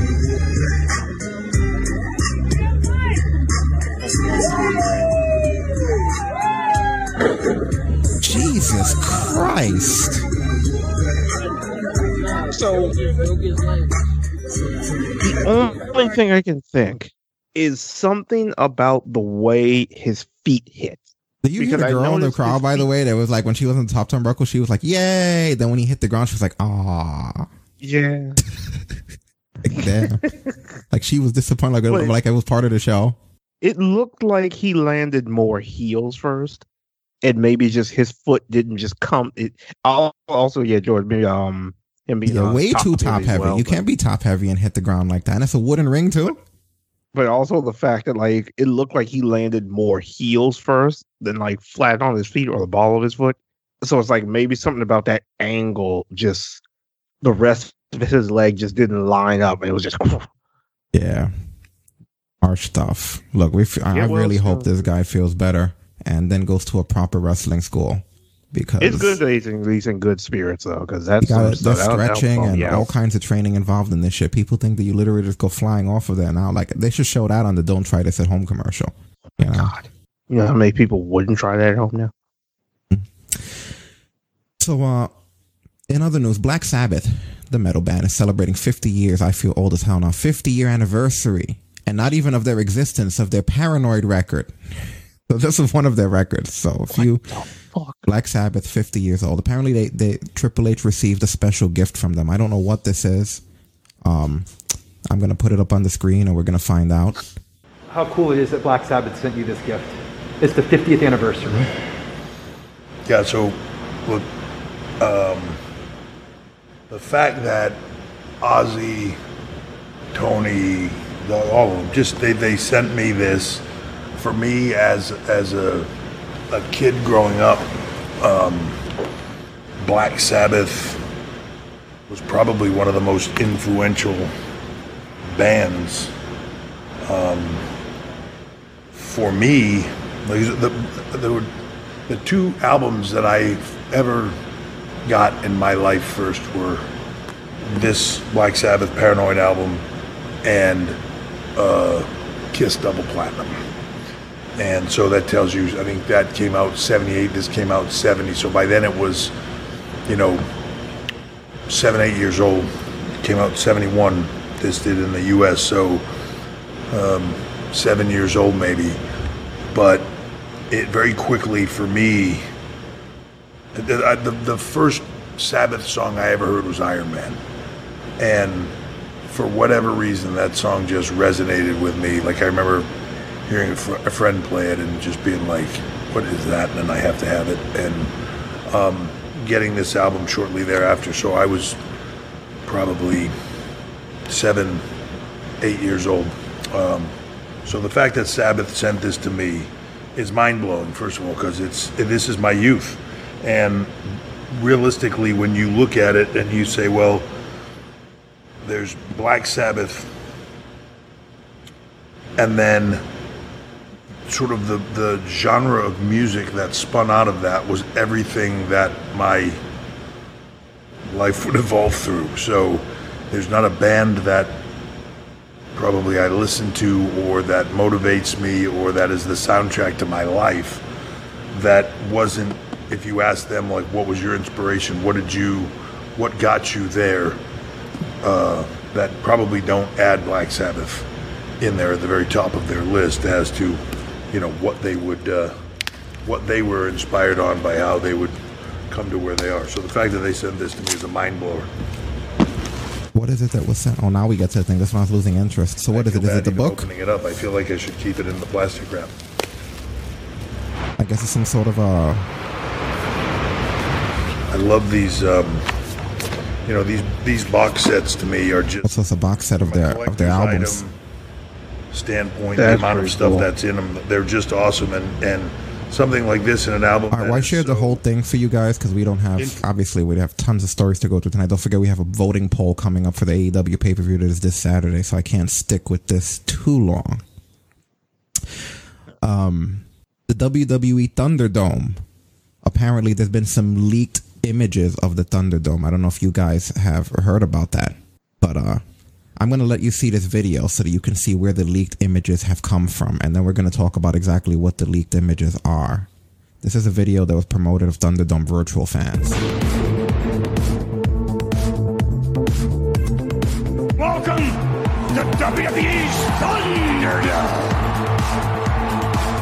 It's a group that calls itself Retribution. How big it is not used to dealing with some of the caliber of style. Flip away. Matt and Marcus, go for Ari. Kaiser's eyes on it, we're eyes on it. We have moderators in the field, eyes on it. We get it. Try to leave your body inside your body here on the screen. Questionable masks. One away. No questionable masks, everybody. Out in the field, we're making sure that we have people in those seats.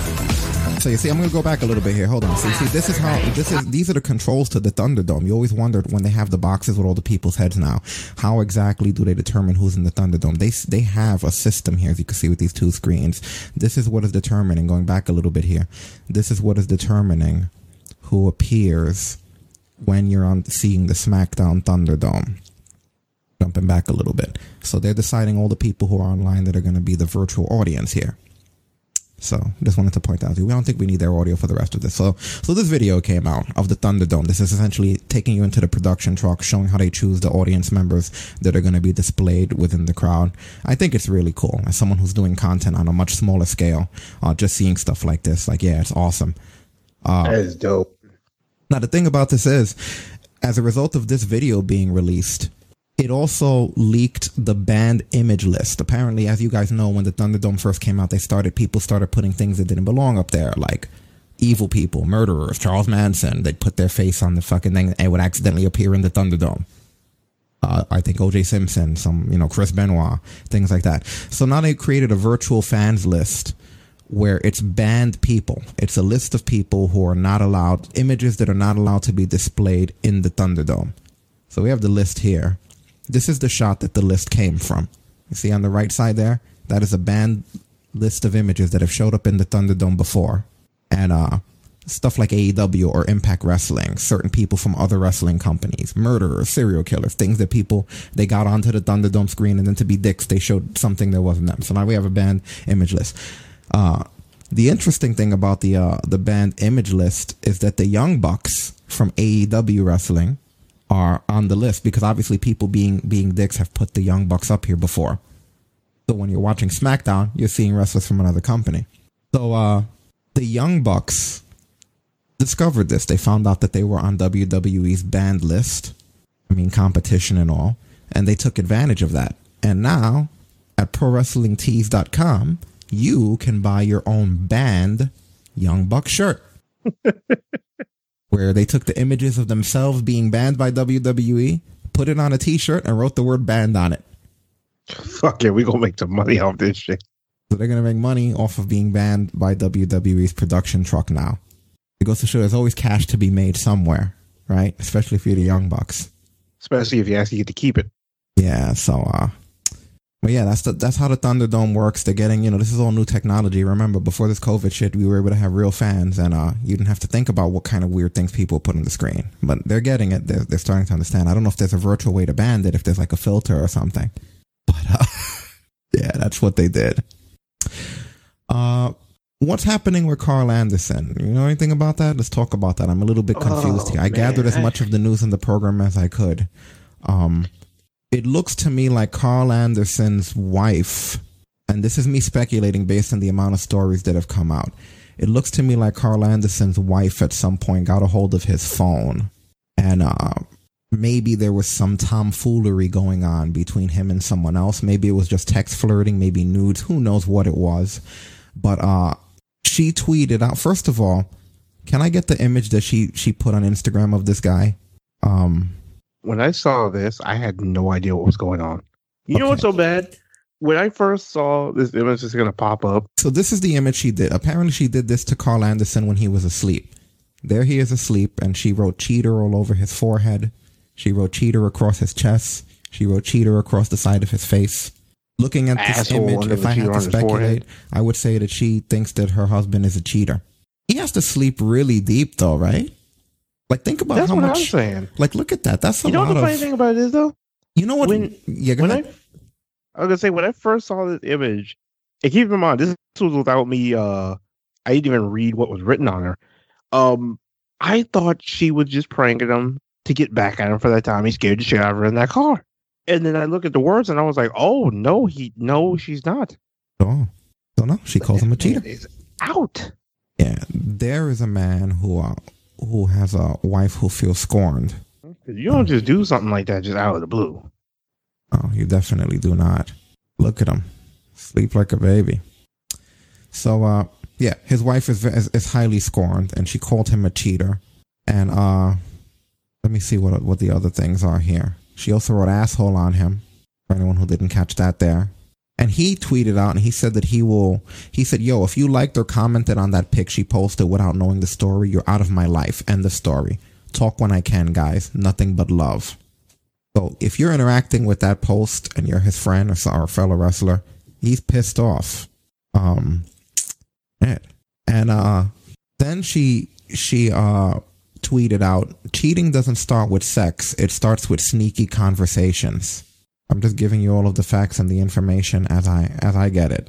And then she tweeted again, and she said, cheating doesn't mean you have to kiss, meet, or have sex with someone else. Once you find yourself deleting messages so your partner will not see them, then you're already there. This is his wife writing all this shit on social media after she scribbled cheating all over his unconscious body. Then she wound up deleting all of that, which doesn't work. Otherwise, we wouldn't be here talking about it now, would we? Exactly. Then she, one of her followers told her that if she decides that she wants to delete this, don't. That at the very least archive it so that she'll remember this day 1 or 2 years from now and she'll be in a better place and she can look back at this in the end and he'll end up being nothing more than a lesson. That sounds like someone who's been cheating on giving her advice, if you ask me. And she said, for now, do not allow strangers to tell you how to react or cope when you're the one who was deceived. And so I guess that's the heat that's going on there. And then apparently he texted her, because I guess he wasn't home when she first released all this information, and he texted her and said, why you got to get so dirty? And I guess maybe she didn't respond, and he texted her again and was like, slut.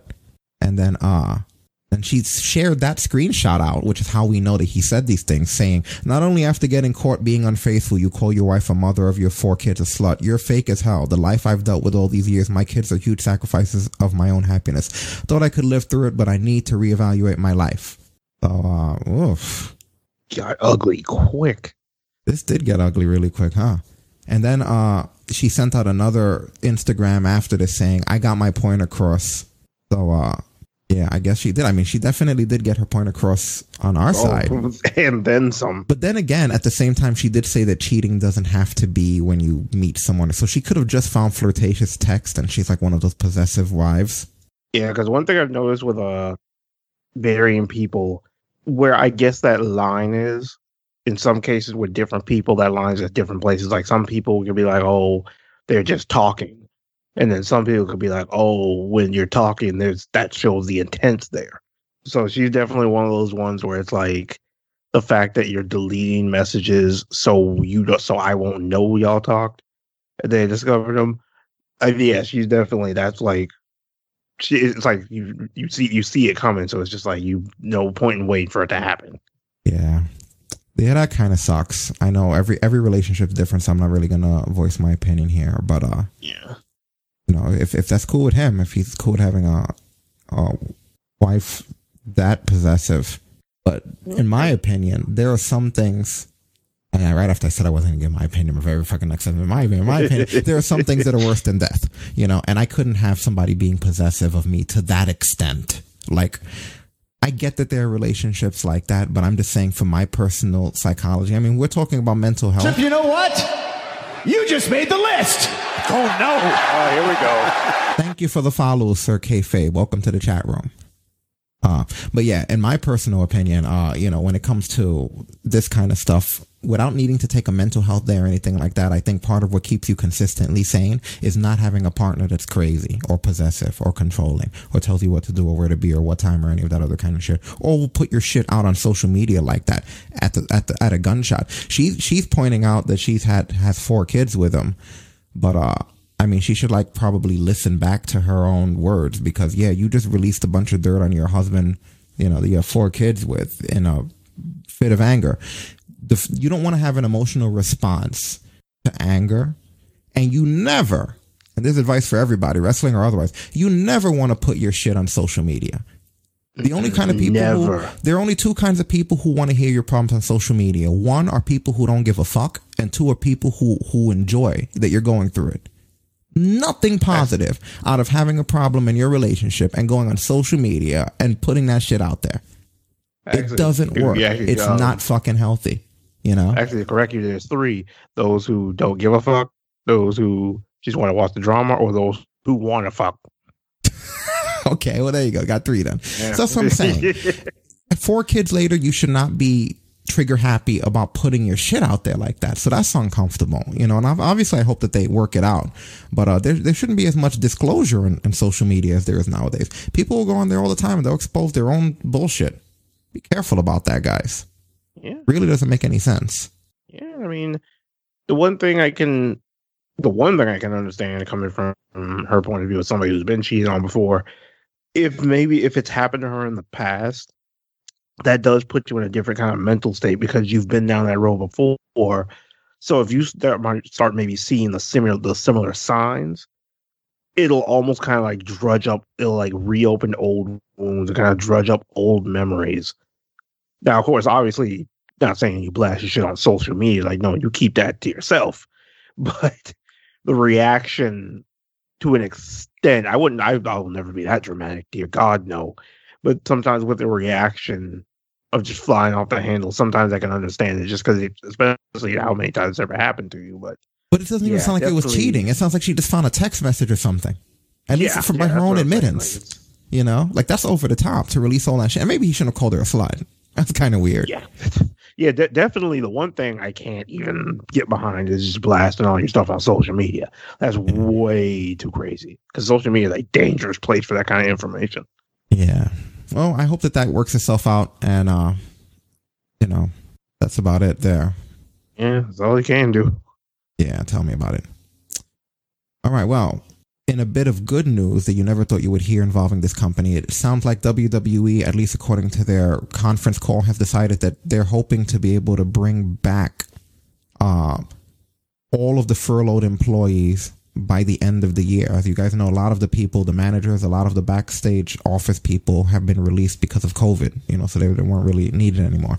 They have a plan to bring them all back by the end of the year, which that's the good news. But the bad news is that unfortunately WWE, yet again, this is maybe the third time, falls into this category of oblivious people who for some reason think that we're out of this shit. Because while they're saying that they're going to bring everybody back at the end of the year, the Wrestling Observer is reporting that there have been more COVID positive results at the Performance Center. So, and again, I've said this many times here before, there's no way for us to know when shit's going to get back to normal until you hear that there are no more new positive results coming in anywhere. But that's not what's happening here. And I know WWE's taking precautions, but they're also not listening. There's no way to determine anything going back to normal when we're at a situation where people in the fucking Performance Center that you're at right now saying this from are sick around you. So apparently the person who was infected was a coach that was there on October 23rd, and everyone who was coached by that person had to quarantine for 2 weeks. And there were some other positive, but they were people that were new to the system. So yeah, it was mainly one of the Dave Meltzer, I believe. Is this Meltzer? Yeah, Meltzer said that he got the gist that one of the coaches was diagnosed with COVID, so everyone that had trained in the gym that Friday was told to quarantine for 2 weeks, whether they trained or not. And that most of the TV people weren't there, and they were told that none of the TV people have tested positive. So that's good. It was an isolated incident here. But the point is, those are still popping up. There's no reason for people to believe that things like this are not happening, So stick to doing the things that matter. Most importantly, wear a fucking mask. It does work. As a New Yorker, I can say where the curve became 100% flat versus other places that are still struggling, the only thing we did was wear a mask, and stay away from each other. But they're getting a little bit too oblivious to things that are going on. Like Vince McMahon, he said a few things at this meeting that really got me concerned. Like, he said a few things in regards to, he said that when you look at the television ratings, this was how he addressed the television ratings with investors. He's quoted as saying, when you look at television ratings, that's what they are. With us, it's one of the many measurements. When you look at total, and when you get into YouTube, etc., we have far more fans now than we've ever had. When you look at television ratings, it is what it is. Not to say that we don't want to increase them. Of course we do. Aside from that, our total audience is much larger. So you can't just hang on your hat on ratings or down without question. We have to have a mothership, and we do with Raw and SmackDown, and from there, clips and comments and other videos. Take it to the next week or the next year. We're never off the air. It's fine to say ratings are down. I wanted to give you a bit of color in terms of overall viewpoints. So this was Vince's quote, right? And then another thing he went on to say was that there's like a new energy, a new light in WWE, but I'm starting to feel that the old man's just hallucinating. Because nothing really seems. This goes back to the COVID thing, where it's kind of like we're going to fill up everybody and bring back all the furloughs. Everyone's going to be back in the seats by the end of the year. I'm not sure, and I don't think that things are great. And I don't think that you can say what they're basically saying in this statement to the investors is, yeah, our TV ratings on Raw and SmackDown may be down, but people do look at us and hit us up on Facebook and on YouTube, and they hit us up on Twitter a lot, and we have a lot of likes. That's not how you measure success. They're a big $1 billion fucking company. You think that they don't realize that that's what they're saying? That's not how things work at all. There are shows that get way higher ratings than WWE does. Primetime shows. And those shows also do have followers and likes and tweets and YouTube and all that other shit. And they don't count that into their success. Like, WWE is almost trying to make it sound like their low ratings are being adhered to by having all this other stuff. You're going to tell that to Fox? Like, hey, our ratings may be low, but look at how many fucking Instagram followers we have. They don't give a shit about that. But that was just basically pillow talk right there. But Vince is in denial about a lot of things that are coming out. That's become quite obvious. Quite obvious. What else do we got to talk about on here? Because we got to rush. We still got to do our freaking poll. Braun Strowman. Did you hear about Braun Strowman? He put up a tweet. This isn't even really news. I just thought this was interesting because I hadn't even really noticed it myself. But Braun Strowman showed like a before and after of like his physical transformation. Have you seen this? I have not. Look at the old Braun Strowman from the Wyatt family and look at the current Braun Strowman. I don't remember him being that fat. You don't remember this? I remember that Strowman. You know what it is? I just don't remember the gut. Yo, one of those Strowmans looks like he could punch through a wall. right? Like, how is that guy not used as a top talent? I mean, I know he just came off a world title, quote unquote, run, but look at this man.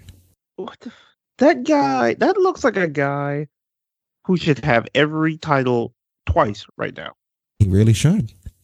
Like, that looks like a guy where you have him win every championship and then make another replica and have him win every championship. Because he sucks. He's not Lashley, but no.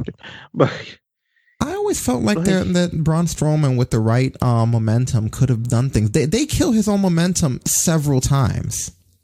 The problem with it is like with all those like make-believe championship runs. Remember he won the fucking greatest Royal Rumble thing? They gave him so many make-believe accomplishments by the time he got a real one, nobody cared. That's half of it. Like, for me, by the time he got to that Universal Championship run, I didn't even give a shit anymore. Because I was so used to him being freaking tag team champions with fucking Nicholas, freaking winning tag titles with guys he was actually feuding with. So those lasted all of like a week. So by the time they got to this Universal title run, it was just like, oh, well, I guess this is going to end weird too. But yeah, like there's no reason in the world that should not be the man right now. Yeah. But then again, look at what company we're talking about. Yeah, very unfortunate. Very unfortunate. He's quoted saying, "Wow is all I can say. A fan put these two photos together. The one on the left is me when I debuted on the main roster, and the one on the right is me 5 years later, about 3 weeks ago. I'm even leaner now. Life is yours to make what you want of it. Fall in love with the gym more and more every day. It's been the one true constant in my life for almost 2 decades. A healthier you is a happier you. Set goals and crush them. Hashtag transformation, hashtag transformation Tuesday, hashtag motivation, blah, blah, blah, blah. A bunch of hashtags. Good for him. Yeah. Good on him.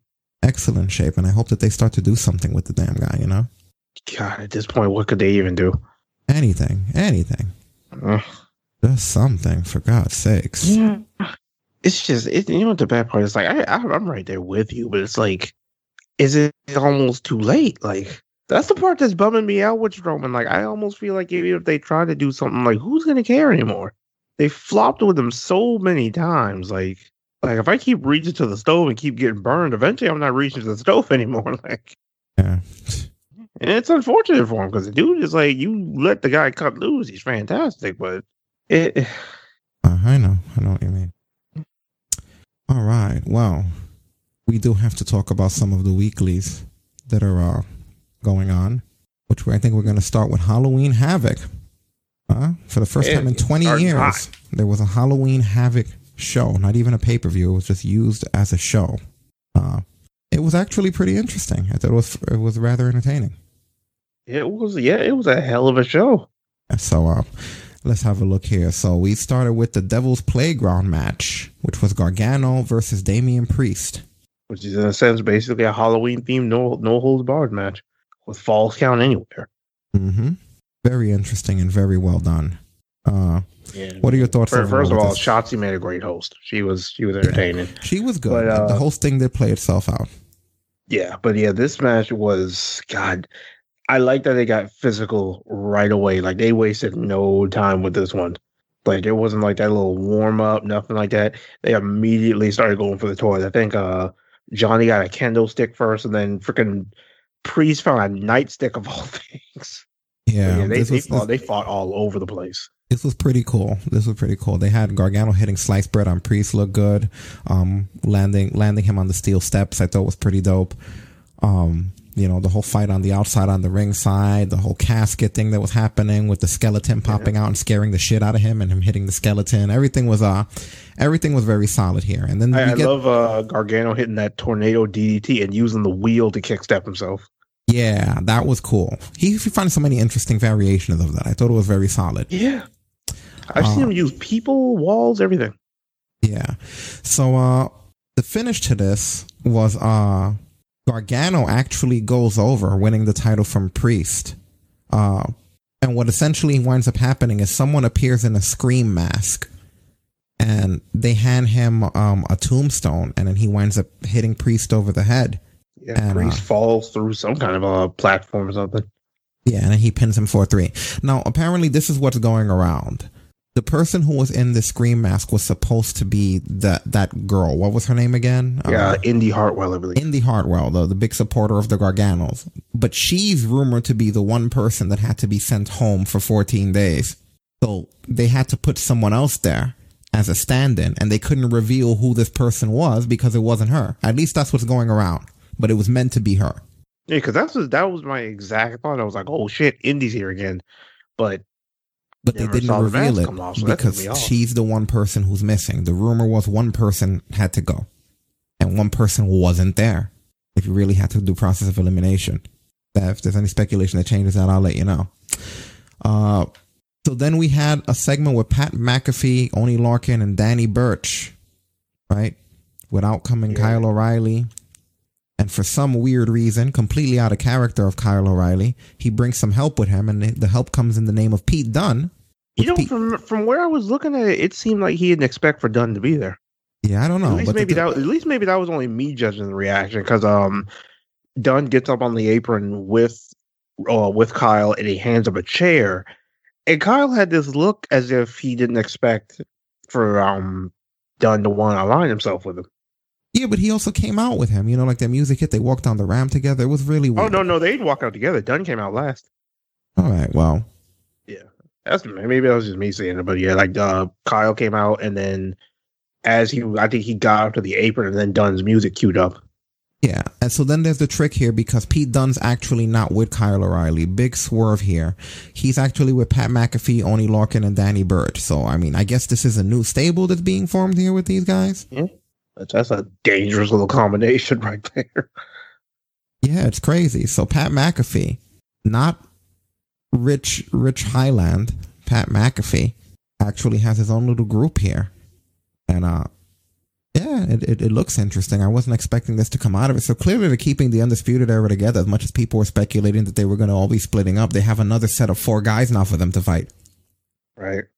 And you know what this is going to be for, right? This has become quite obvious. If you look at this entire thing is already being spelled out for you guys. Is there a takeover Survivor Series weekend? That much I'm not sure. There's probably a takeover Survivor Series weekend. That's Saturday. And that takeover, their Survivor Series match is going to be the 4 Undisputed guys versus these 4 dudes. Does it make the most sense? Yeah. 4 on 4. It most definitely does.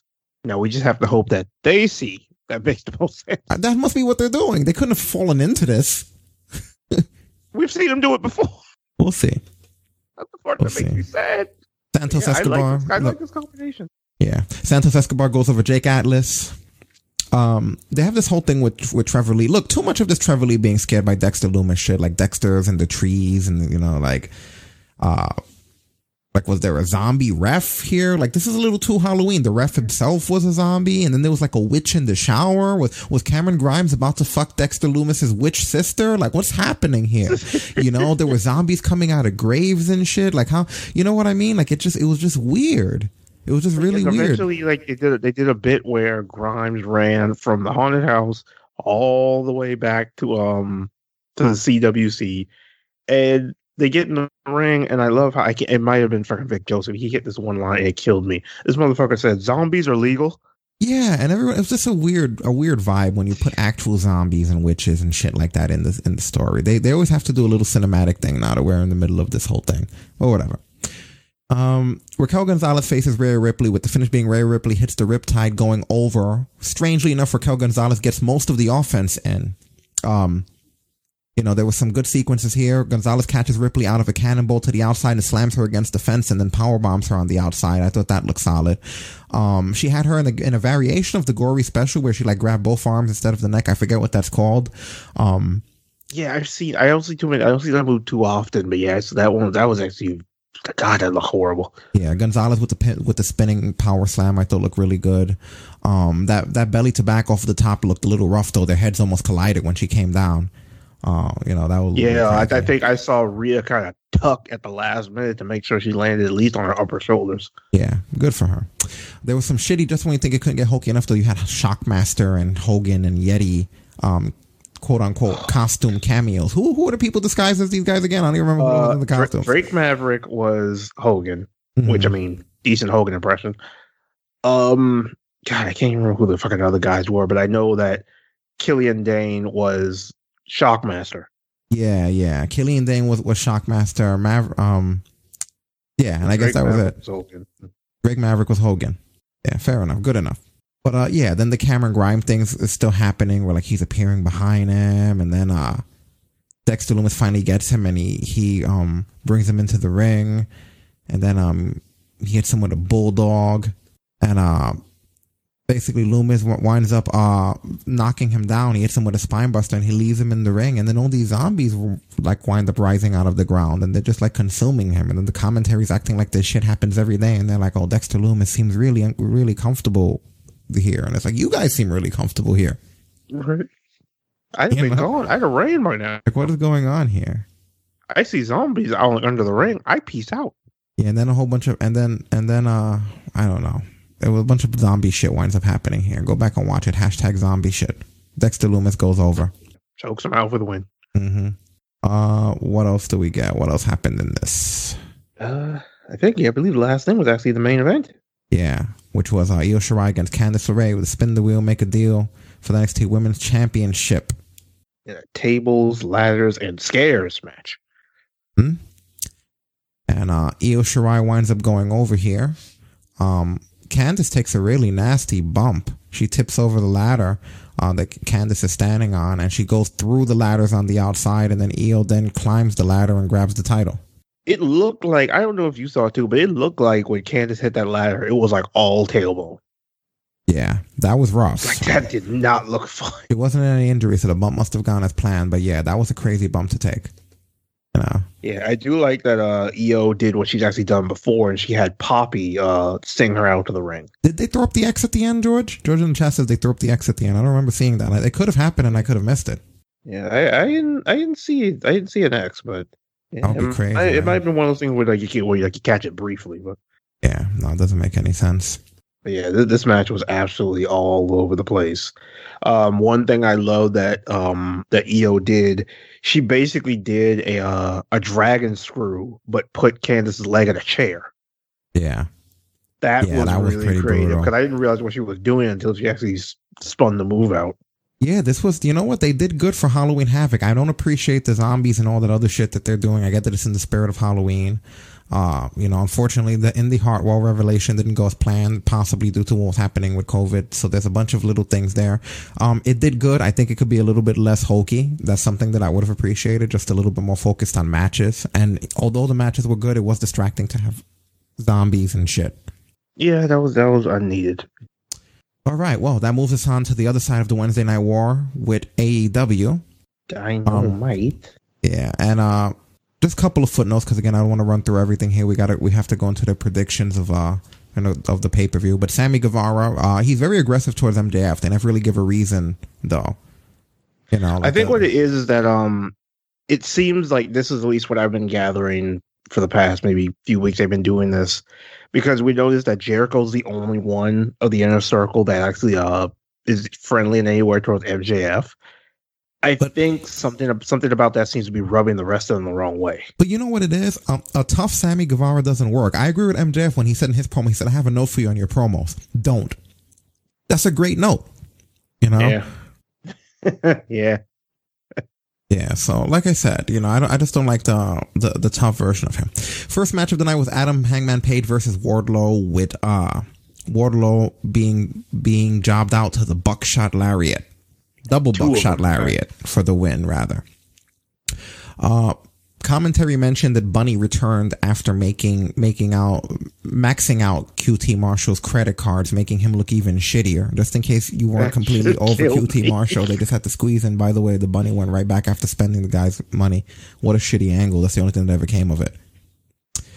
Matt Sydal, what's this pointing to his forehead shit that Matt Sydal's doing? Did I miss something there? So this was actually, it's kind of funny. I can't believe he actually stuck with this. But Matt Sydal, when the whole time he was in TNA, he was doing this whole thing about, I don't know if you ever heard people mention seeing with your third eye. Yeah. It's like a spiritual type thing. Right. So he's pointing to his third eye. That's what he's doing when he's walking to the ring? Yeah, that's basically what I guess he's continuing that bit from TNA. But it's like I can't remember the exact reasoning behind it, but it's a spiritual type thing. Gotcha. Yeah. Okay. It's like when I saw him point to his forehead, I was like, oh, he's still doing that. But say no more. I don't know what the hell it was in context to. You know, he expected everybody else to know it. Like we were all supposed to be like, oh, but only you. If you didn't watch Impact or you don't know about the whole third eye thing, you had no clue. But you know what? Eddie Kingston choked his ass out using Moxley's choke. I bet his third eye didn't see that shit coming. Not at all. I can't believe you did that. That was awesome. I never thought about that. His third eye didn't see that coming. That might be the line of the episode. Yeah, he wasn't enlightened that much. No. We get an interview with the Young Bucks where they make a very big announcement. At Full Gear, we're putting it all on the line. If we don't successfully win the AEW tag team titles, we will never, ever challenge for the titles ever again. Look at that. They did the Cody Rhodes thing. If they don't win the titles, they can never challenge again. They don't have to make AEW. I don't end like Cody. We'll have to make AEW TNT tag titles. Oh, I'm so glad you said it because I thought the same thing when I heard. And they could fight, what's his name, Uno and Dos for him. Oh, stop. Oh, you fucker. Does Excalibur in a mask ignore you? I know that he wore a mask when he wrestles, but does Excalibur being a commentator and an interviewer in a mask annoy you? You know, the only reason it doesn't really is because I remember watching what Carino called himself in ROH, Mr. Wrestling 3. Right. So I think what it is because of when he used to do it, it was funny. So I think the only reason it doesn't bother me is because it's not like it's the first time I've seen it. If it was the first time I see it, it probably would bug me way more. Right. It's more odd to me, I guess. All right. Well, there is a town hall meeting where Eric Bischoff is even at this town hall meeting where everybody's gathering, all of the Inner Circle members, to determine whether or not they're going to allow MJF to become a member of the Inner Circle. But instead of this happening, Chris Jericho tells MJF that if he beats him at AEW Full Gear, he can then join the Inner Circle. And it was interesting because Ortiz was challenging with MJF and Wardlow, but without Santana. It was like Ortiz and Guevara, right? Yeah, they were. I guess they were going to mix up some kind of a different teaming with it. It almost seems like one of the proud and powerful guys is okay with this, and the other one isn't. Was the point I'm making? I forget which one went with the split. You know what I mean? Like the opinion here split.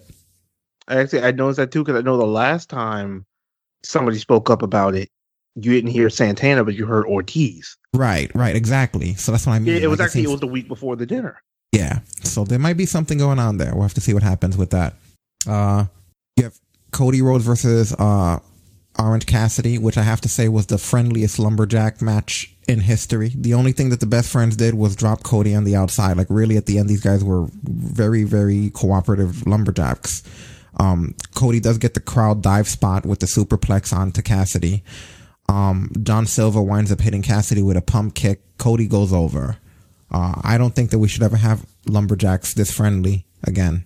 Yeah, the whole thing that always used to make the lumberjack match fun was that you knew, especially if you looked around the ring, you knew there were certain places where it's okay, if this guy goes over on this side, he is fucked.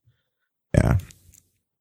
Miro and Kip beat up the Best Friends some more because of Alan, the arcade machine. They're still angry that this arcade machine got destroyed, and first they act like they forgive him, but it's just to attack them again because they're really salty about this arcade machine. They do not make a good enough wrestler salary to be buying arcade machines left and right. But at the same time, I guess they do make good enough salaries that they can take these arcade cabinets and transport them to different arenas and keep them around in the back. Hey, man, so I don't know. Get you your own personal U-Haul. Serena Deeb defeated Thunder Rosa to become the first, well, not the first, but to become the NWA Women's Champion. And this was something that I'm bringing up because of the simple fact that now you have Thunder Rosa being speculated to possibly be going to AEW or WWE or one of these other brands. And we have Serena Deeb, who seems to be getting an AEW push. Oh, this thing's for it seems like then they have some kind of working relationship with NWA too, so. Yeah, but we have to see exactly what's happening as far as that kind of stuff goes. Where do you think she should go?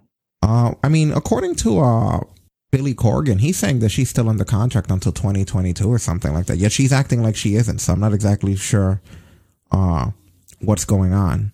You know, there's all kinds of speculation with her. WWE is highly interested, though. I don't know what they would do with someone like that right now, though. But see, the problem, I wouldn't want her to go there just because. Remember the last time we talked about them having interest in her? She mentioned that they wanted her to be a ref. Yeah, well, that would suck. That's a shitty idea. Don't do it. So Serena Deeb, now the new NWA Women's Champion, defends the title against Layla Hirsch, I believe is how you say her name, which it's a shame that you have such prestigious titles, with the NWA and everything, and you just kind of have to throw somebody up there as the number one contender. Like, I don't know who this was. That being said, she did do really good. She's pretty good. I believe she's actually from NWA Power. Oh, is she? Well, she looks good. She looks experienced. I do like her. I just wish that there was more of a backstory there. Sean Spears squashes that VSK dude. I have no idea what was the point of them having this match. Just something for Sean Spears to do. No favor for the VSK guy. Yeah, I guess it's kind of get Spears back in the mix because he's been off Dynamite for a while. And he goes over him immediately with the C4. Omega has his match. Kenny Omega has his match against Pentagon El Cero with Ray Phoenix accompanying at ringside. Omega winds up kneeing Pentagon out of a springboard into the one-winged angel for the win. And this match was just as crazy as their first one. Yes, very wild match. Very, very solid stuff. Everything was really good here. That being said, AEW has suffered an L because they pulled in 781,000 viewers. However, NXT's Halloween Havoc brought in 876,000 viewers. AEW still wins in the rating viewership, though, because they got a .32 in the 18 to 49 demographic versus NXT's .25 in the 18 to 49 demographic. So what that tells me is that more people who are nostalgic about Halloween Havoc that are 50 years old and above chose to tune in to NXT this week. Because if it was anybody that was 18 to 49, that would have brought that number up. Their numbers are higher than AEW, but not in the 18 to 49 demographic. I don't think that means it will be in the 17 to 1-year-old demographic.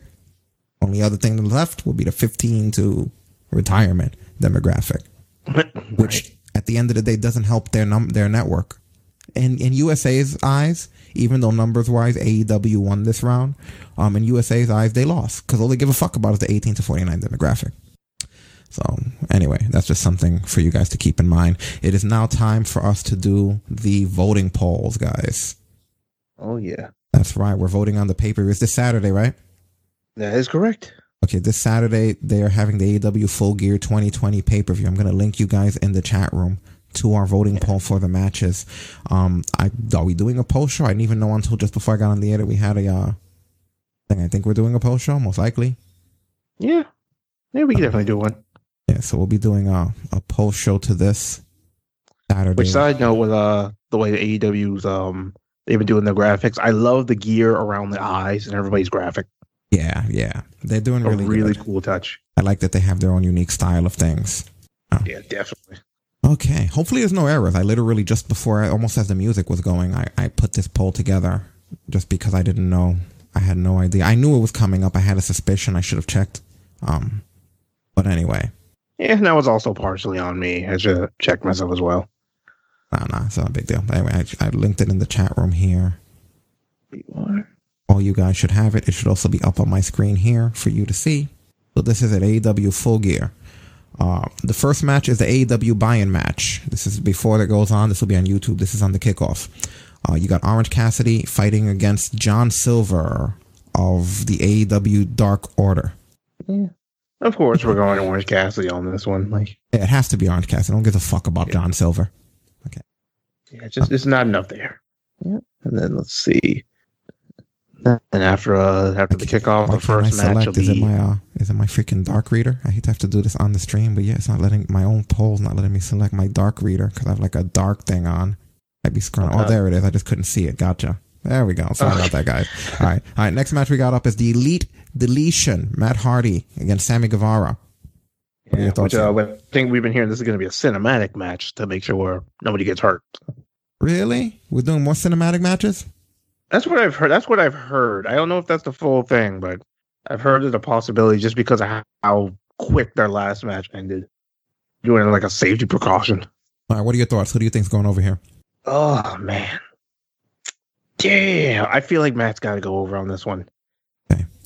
Because I think Sammy's gotten the edge on him every bit of this feud, just about. Yeah, and if it wanted to be in a cinematic thing, I see the possibility of Matt pulling his other personalities into it. Yeah, pretty much. So, yeah, I don't know. For me, they're trying really hard with this mean Sammy Guevara. You know? Yeah. Yeah. So it would just be weird. Now he's mean. It's not working. But if they're not gonna follow through with it, like, I guess Hardy has to get his heat back from when he got done in at that spot, right? Yeah, that's the one thing with it. I feel like for the sake of how they're trying to have this end, at this point, Hardy has to get something out of this. Yeah, for sure. All right, like, so we're gonna just get ran through like that. We're gonna go with Matt Hardy. Guys in the chat room, you can tell me what you think. If you disagree, you agree with us or not. All right, next match is going to be the AEW Women's World Championship. Hikaru Shida defending against Nyla Rose, being accompanied by Vicky Guerrero. What are your thoughts? Oh man, I mean, Shida had the perfect answer for Nyla the last time they fought, so if she keeps that same strategy, I see Shida retaining. Me too. I don't think that Nyla Rose really needs to be getting this title back right now. I think that's a shitty idea. So no. She has been running heavy with that championship, and it's been fantastic. So I want to see her lose it to someone with more history, maybe even a Thunder Rose or a Serena Deeb or something like that. Yeah. Okay. Next, we got the AEW TNT Championship. Cody Rhodes defending against Darby Allin. You know what? I'm going outside the box. Yeah. Darby needs this win. I don't think Darby's beaten Cody. I think that if Darby goes over Cody, that completely invalidates the AEW TNT Championship at this point, because now it's just a hot potato title. Cody was the first one to have it, and then he lost it to he lost it to Brody Lee. Then he won it back like 2 weeks later from Brody Lee. Now Darby Allin challenges and he loses it again. When you have too many people winning the championship, after a while you're gonna have people who don't give a fuck about that championship. It's bad enough it's not even the main world title. It's a mid-card championship. You got to be really careful with those. You get too many titles, after all, people don't care about who has it. Yeah. Now that I think about it, considering he just got it back, maybe somewhere down the road, but not yet. AEW World Tag Team Championship, FTR with Tully Blanchard defending against the Young Bucks.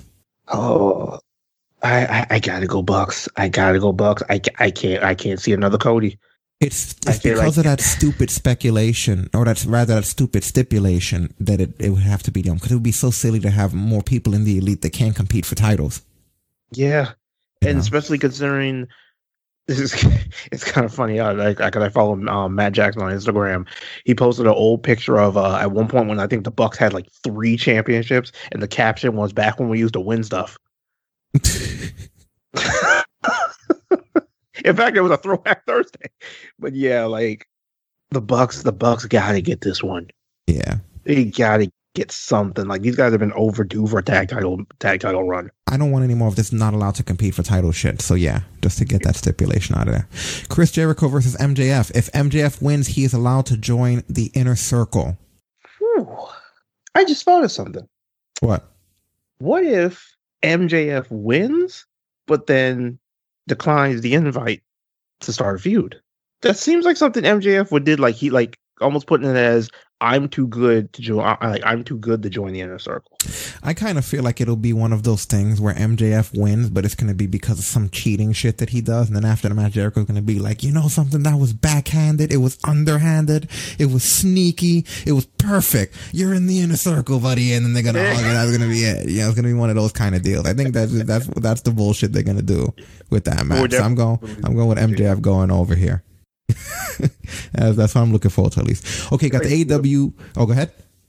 I was gonna say, I feel like either of those outcomes would be fantastic. Yeah, it'll be fine. You got the AEW World Championship Eliminator Tournament Finals. The winner of this match gets a title shot. So it's Kenny Omega against his former tag team partner, Hangman Adam Page. Well, considering that the whole falling apart of that team basically gave us the cleaner back, I am going for the best bout machine. It's a shame because Hangman Page has a lot of momentum going right now too, but Omega, this will be a good time for a full heel turn. Like, he's already being a dick, turn back into the cleaner, win this match in a shitty way. What makes this one hard is you can justify either guy winning. Because Hangman competed in the first AEW World Championship match when Jericho won. But Kenny's kind of got that old viciousness back to him. And that's the same viciousness that brought him the IWGP Heavyweight Championship. But I don't know. I feel like the fact that it's such a fresh thing with like we're basically getting the cleaner back. I feel like I had to go Omega. I'm going. And with then you on that one. maybe he gets the championship, and then they somehow wind up coming back together and feuding for the title. Yeah. Okay. Finally, we get the main event, the AEW World Championship I Quit match. Jon Moxley defending his title, the AEW World Championship, against Eddie Kingston. Oh, this one's going to be violent. I'm more curious as to how he does it, but yeah, Eddie's saying I quit on this one. Like, there's no way Moxley's losing this. Yeah, this would be a kick in the ass for it to be Kingston of all people. It goes over. What? Wait a minute. If these last two predictions come true, dear God, we're going to get Omega and Moxley again. Yeah. Holy shit. Hopefully they do right by it this time. Yeah. All right, well, I'm going with Jon Moxley as the obvious choice there. All right, ladies and gentlemen. So you got your choices there. If you're listening to this on iTunes or iHeartRadio or Stitcher or something on demand, just go to talkbrunch.com and click the link at the top. Put your votes in. Your votes do matter. It helps us get a sense of where the community is. And we'll be live in the chat room during the buy-in all throughout the night into the pay-per-view. And then we will follow it up with a post-show. So hit that submit button, and that'll wrap you up, and it'll fix you off right there. Hit mine. Remember, topoftalkbrunch.com if you guys need to get in there. Okay. So, that order of business is out of the way. We got our votes in. We can wrap things up here with just talking about some of the... Real quick, because we have a few more weeks. I know I'm behind on the G1, but just real quick, I'm going to do some G1 updates.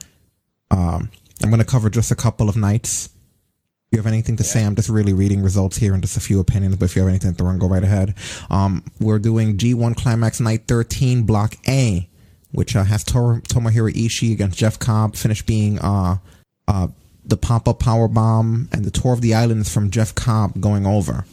Yeah, this was Smash Mouth as everybody expected it to be. Yes, that fall-away slam that Cobb hit Ishii with where he launched him, I thought that was really solid. The brutal headbutts. I didn't think he'd throw Ishii so far. You know, the striking in this, very solid stuff. Both guys looking good. Everyone's showing fatigue now going into this 13th night of the tournament. So you start to see a lot of that here. Next we have Yujiro Takahashi against Jay White, being accompanied by Geto, with the finish being Geto assists Jay White going over Blade Runner. But the story of this match early on was Jay White did not come out in his ring gear at all because his original expectation was that Takahashi was going to lay down. Yeah, because he comes out in his street clothes, no wrestling gear for the match. And I'm thinking more Bullet Club on Bullet Club action, but then Yujiro lays down for Jay White, but Jay White kept sort of teasing him, and he was like letting off at the 2 count and stuff. So finally, when he is going to pin Yujiro winds up kicking out. And then Jay White's trying to cover him, he winds up kicking out. This leads into an actual fight. And this actually made me more invested in the match because I could give a shit about anyone in the Bullet Club right now, but these two guys having that kind of heat with each other made it interesting. Where even after the match, Jay White had to be held back by Geto from killing Yujiro with the chair. And you hear Geto going, calm down, calm down, calm down, calm down. Yeah, and truth be told, Yujiro's the only one I really care about because he's the last one, with the exception of GOD, of the old Bullet Club. Yeah, exactly. This was literally the case of the old Bullet Club meeting the new. Mm-hmm. Next, we get Taichi versus Will Ospreay, with the finish being the Hidden Blade. You mentioned, Destin, a while ago that wasn't something he's been nailing. Well, here it is. He nails the Hidden Blade into the Stormbreaker for the win. God. That is a horrifying finisher. Yeah. Mm-hmm. For those who don't know, the Hidden Blade is basically he catches you in a kneeling position and throws the most vicious, malice-filled back elbow to the back of the head. Yeah. Mm-hmm. The sound is horrific. Chip, you know what? You just made the list. Oh, no. Here we go. Old Head Tech, thank you for the follow, sir. Welcome to our chat room. We talk a lot Appreciate you. Talk a lot of shit in here. Whole lot. All right, where were we here? Yeah, we have up next Kota Ibushi versus Minoru Suzuki. Yes, with the finish being Kamigoye. He Kamigoye'd him into a smile. I've never seen anything like this before. He Kamigoye'd him in the face so hard that he was unconscious smiling. And yeah, I thought that was really interesting. This match had a lot of interesting moments and a lot of great storytelling. At one point, Minoru Suzuki is standing at the top of the ramp and he goes, Koi, Ibushi, which he's basically telling him, come, in Japanese. The cool forearm battle on the ramp, brutal slap contest, worst I've seen since Tifa and Scarlett. Some of you will get that joke, some of you won't. But yeah, overall, I really enjoyed that one. Yeah, this was brutal. And funny thing is, when I saw that smile, because I thought of it as like Suzuki's at the point where he's just having fun. Yeah, he was enjoying the brutality of the match. That beating. Yeah. Shingo Takagi versus Katsuchika Okada, with the finish being Okada goes over with the money clip. Shingo had a nice pump-up Death Valley driver. I thought that looked really good. And Shingo himself hits Okada's own Rainmaker. He's like, fuck it. If Okada doesn't want to use it, then I'll use it. So he uses it. As you mentioned, Okada's been resorting to the money clip instead of the Rainmaker.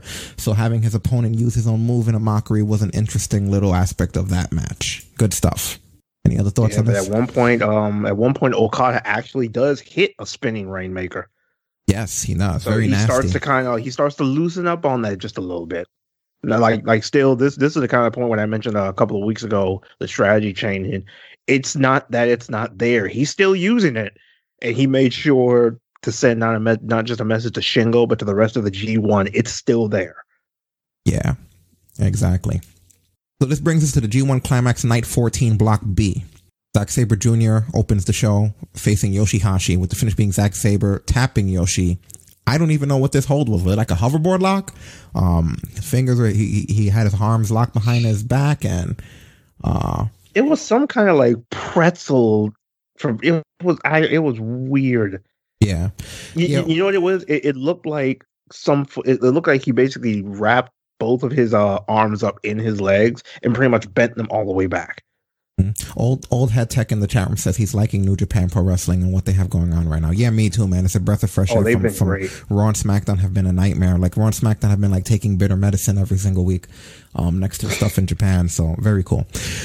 What else do we got? We got Kenta, who had a match against Toru Yano. I was disappointed. I guess I'm now burnt out on the joke, because Kenta winds up basically taping Yano, using all the tape. He has all the stolen tape, and he just fucking scotch tapes him to the top of the ramp, and then he runs back and slides into the ring, and the ref counts him up because he can't untape himself in time to get in the ring. I get this whole joke, haha, they keep scotch taping each other so they get counted out, but could we stop? It was at this point where I realized, like, Yano's run out of ideas. Is Yano still in the tournament at this point? I don't even know. Like, does he have enough points where they didn't really talk about? At this point, he's still alive. All right, fair enough. Say no more. Sonata versus Juice Robinson, with Sonata going over with the moonsault. Juice Robinson's momentum slowly coming to a halt here. Yeah, so some of the guys at this point who had kind of hot starts in G1, that grind is starting to get to them and starting to really suffer. Yeah. Tanahashi against Hiroki Goto, with Goto GTR on Tanahashi. Yeah, once again, another long fight with Tanahashi. And then the main event being Tatsuya Naito versus Evil, with the finish being Evil countering the Destino into Everything is Evil, with a lot of Bullet Club help here. It was practically a 2-on-1. Yeah, that's kind of been the story of Evil's G1. Yeah. And I know Rocky's commented on numerous times. It's weird that he's relied so much on Dick Togo now. Yeah, it is really weird. Really annoying. But that is your G1 results. We'll go over the rest of them next week. I know I'm behind, guys. This shit is hard. There's a lot of it. It's like almost every day you get stacked up, and I'll catch up, and then we'll go back to the Ring of Honor Pure Tournament as well. I haven't forgotten about that either. Trying to catch up on everything. It's not really that easy. Exactly. But we got the voting results. Don't forget this Saturday chat room. Yeah. We're going to be doing the pay-per-view. Last things before we wrap up here are just the SmackDown. God help us. I hate to bring everybody down, but you got to talk about SmackDown and Raw. Yeah, I was going to say, if we have a quick second, there was one thing I could briefly just break into. I think I mentioned to you off the air if we have a little bit of time. Oh, sure. Whatever you want. Basically, this past NXT UK that I mentioned. The main thing with the main event, but just brief things, Jordan Devlin returned. Interestingly enough, they actually announced him as the NXT Cruiserweight Champion.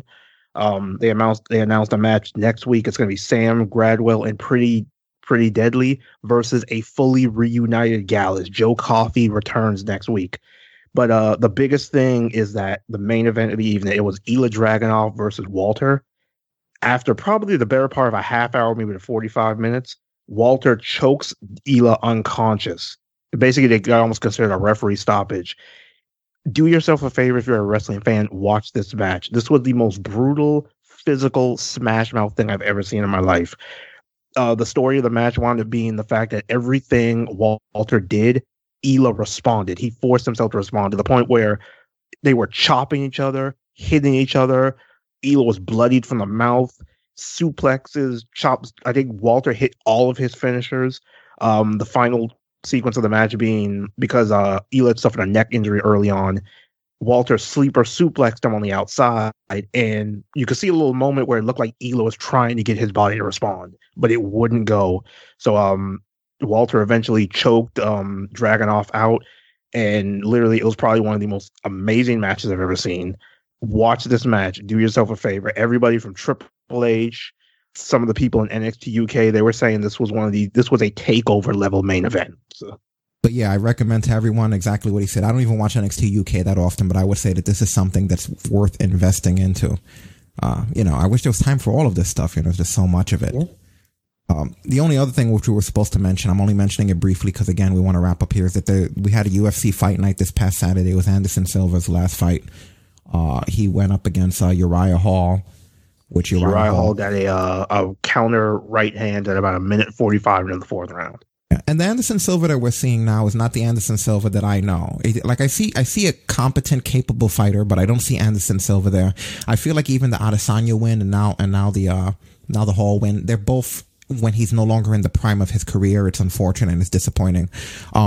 Anderson Silva, I listened to several interviews with him.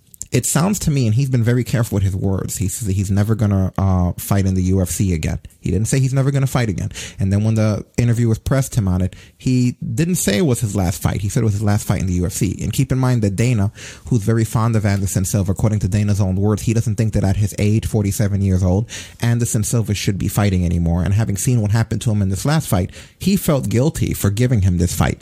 So essentially what's happening now is it sounds to me like Silva, who's still under a 2-fight contract in the UFC, by the way, may be given some leeway by Dana to be cut loose from that and might show up somewhere like Bellator or I don't even know where else he would at this point. But that seems to be other places he could go, yeah.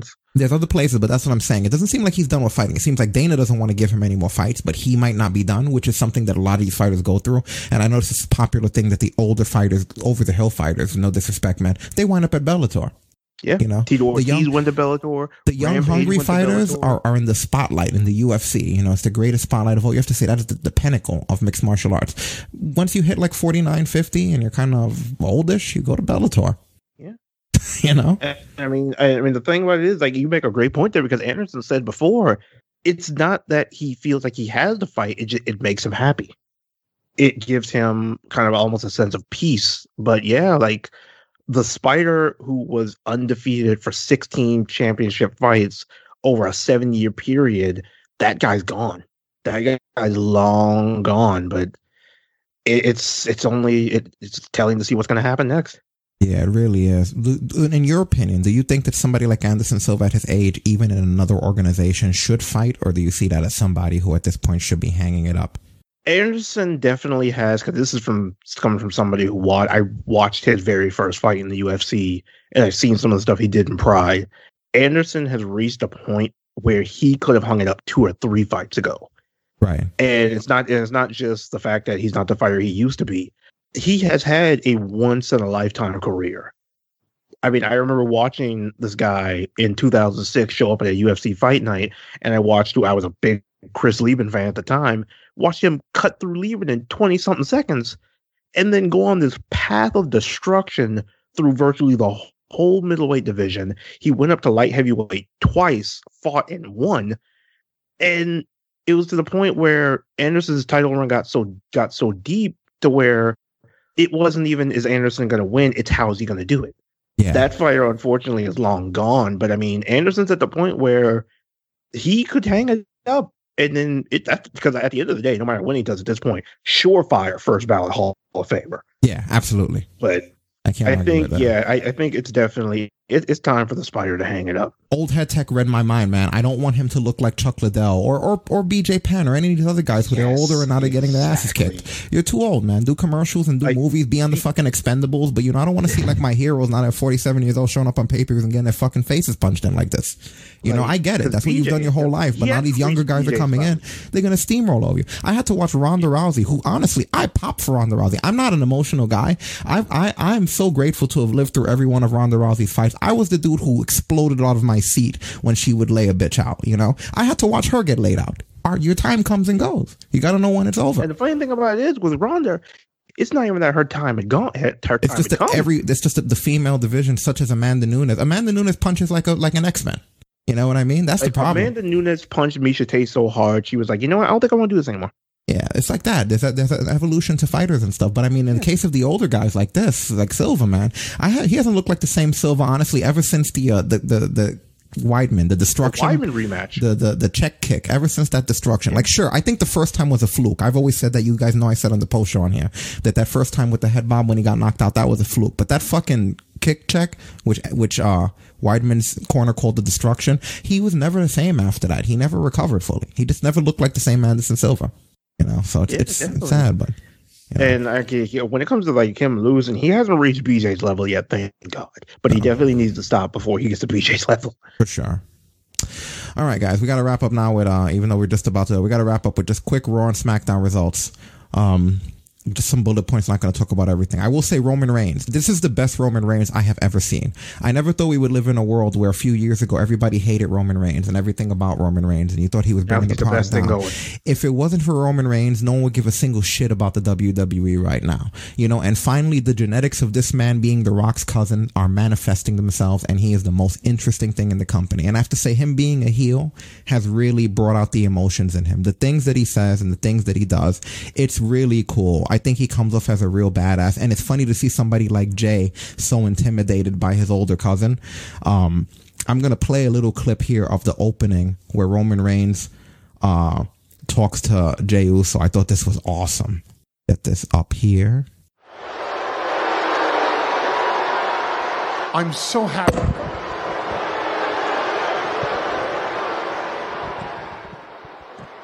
You did not beat me. You know me, Oos. You know I wasn't gonna say I quit. I don't give a damn how hard you beat me. You won't get down like that. It's too much, Oos. You ain't that type of person. You understand me? You ain't beat me. You can make all the excuses you want. You can feel any type of way you want. What'd I tell you? What'd I say? That's gonna make you quit. And what'd you do? You quit. Take the oath. Accept the membership. And fall in line. That's a snake move. That's a snake move you did. Just like we were kids. Just like we were kids. Always one-upping me. You think you tougher than me, Oos? No, I cannot get down with you. I do not respect you. This title got you tripping, Oos. No, you. I like the emotion of this feud, right? In the world that it's the only emotional feud left in the whole company. You know what you was doing. You know exactly what you was doing. I think at this point was the first time he actually looked Roman in the eyes. Yeah. Of course I did. I love that part. That's my favorite part where he's like, of course I did. Yeah, what are you going to do, huh? I hate you! Why you gotta do me like that? So good. I hate you, man! That's some raw emotion right there, boy. Yeah. By the end of the night, you will fall in line. Hey, Roman comes off as a badass as a heel, man. Exactly. King Quest, you gotta understand the reason he says Oos is like that's like a family thing. Yeah, that's basically how they acknowledge relatives. Oos means brother. Yeah, but, which they're all in the Rock's family. Which that's the speculation going around that essentially what's happening is Roman saying that he's the head of the family. He's kicking Jay's ass, making Jay cry. He's kicking Jimmy's ass. This will lead into the Rock coming back to wrestling for a match against Roman Reigns. So it'll be like basically the Anoa'i family fighting against each other. Now the question about it is with the Rock's busy Hollywood schedule if they can pencil it in, but that's the rumor going around. What they're leading to with this storyline. Yeah, but see, like old head tech said, I thinking the same thing. I didn't really realize it until watching that clip. about a good 90% of that promo, Jay did not look Roman in the eyes. Yeah. Which kind of like, even when he was just saying, I hate you, he was in his face, but he was looking down. Yeah. We had Owens versus Ziggler. This was actually good stuff just because both of these guys know how to work. The way that Owens hit that middle rope, he recoils off of it, back up into a clothesline. I thought that looks like really solid, very unique stuff. The pop-up powerbomb countered into the Famouser. Yeah, thank you for helping me there with the Famouser. They did the WrestleMania 14 ending. For anyone who doesn't know what that is, very familiar. You know, Owens catches Ziggler's super kick and he spins him around, kicks him in the midsection, and then brings him down with a stunner. That's literally Shawn Michaels' Stone Cold WrestleMania 14, 1998. So I thought it was funny to see them pay homage to that finish on SmackDown. Really good stuff. You always can get. That's the kind of Easter eggs that you get when you have people like Owens and Ziggler in the ring together. I thought that was very solid. Lars Sullivan. Oh, you had anything to say about the Owens Ziggler? I'm sorry. Oh, no, I was saying, yeah, it was a great match. You read my mind because I was like, wait a minute, that was the Mania finish. But yeah, awesome job. Lars Sullivan. When this man showed up and did an interview, my thoughts were, where did SmackDown go? He kind of sounds like Mr. Mackey from South Park. Remember Mr. Mackey? And this freak thing is very uncomfortable with him saying, you know, oh, people keep calling me a freak. I'm tired of being called a freak. And I know, listen, we're not supposed to talk about the storylines and the kayfabe of things, but the fact that the last thing that happened to this guy before he left was they found him in male adult films. That's the nicest way I could put it. And now he comes back and he keeps talking about being a freak. It's just unfucking comfortable. That's the best way that I could put it. All right. That was my exact thought. And he's talking about how when he was a kid, everyone would call him Freak Show. Everyone look at the Freak Show. And then he would cry. But then afterwards, he would make them cry. It was a really fucking creepy promo. And if that's what they're going for, then congratulations. Because that's exactly what it was. It was a fucking creepy, unusual, and awkward promo. You know, and I don't know. It was just kind of weird. You know, you didn't feel uncomfortable with that guy? I felt uncomfortable since he's come back. He was a little bit, like I said, I just didn't like it. I didn't like it at all. And his appearance, the whole look of him and everything. Like, and I'm hearing Vince, this is his next big guy. If he's hiring this, you guys are going to have to watch SmackDown by your damn selves. I don't want to have to watch Lars Sullivan every single week. Fucking here comes Mitch. Like I said, he's big and don't call him that. You know what? Write that down. But don't call him that ever again. Write it down, but don't call him that. Right down, here comes Mitch. Yep. And just for the record, I won't promise anything. I'm not going to play the whole thing, guys, but for anyone that didn't, I'm going to give you just a little taste of how this dude sounded on SmackDown. His voice is not something that is going to work in the WWE universe. Like, listen to this guy. He's awkward, man. I still remember the first time I was called a freak. I was 9 or 10 years old. He sounds like he's running for state senator. I was new at this particular school. It was at the playground. These two brothers. Looks like a stalker. The Tracy brothers. They were dancing. They were singing. He is creepy if that's what they're going for. Freak show, freak show. Everyone look at the freak show. No one helped me. I didn't know what to do. I didn't know what to do at all. So you know what I did? What? I cried. Stop it. I don't need to hear the whole interview. Then he talks about how he made them cry or some shit. It gets creepy. It sounds like he killed them. Like he said that their crying went on for hours afterwards. So he was a creepy little kid. He was a serial killer guy. Then the crying just stopped.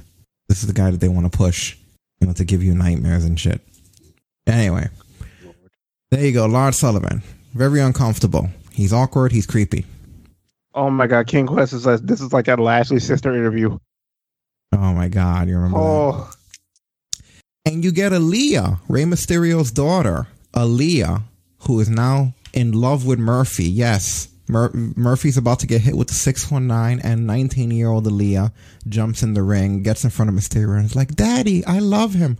Now look, I get that they had a romance thing going on, but how the fuck did you fall in love with him? Between the segments that I saw, or were you guys seeing each other outside? There wasn't enough going on there to fall in love already. It had to have been like, if I'm looking at it from maybe like a storyline sense, because the fact that like Ray's whole family's basically been traveling together, at some point those two have crossed paths.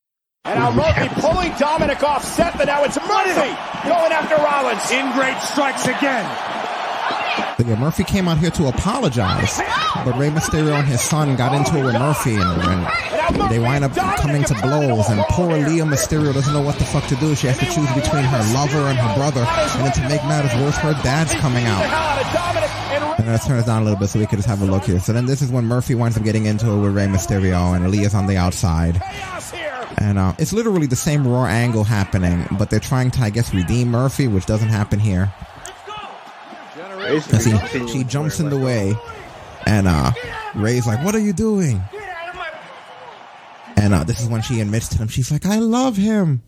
Which, by the way, a lot of people got offended in the world about the fact that they're doing a storyline where 34-year-old Murphy is having a love affair with 19-year-old Aaliyah Mysterio.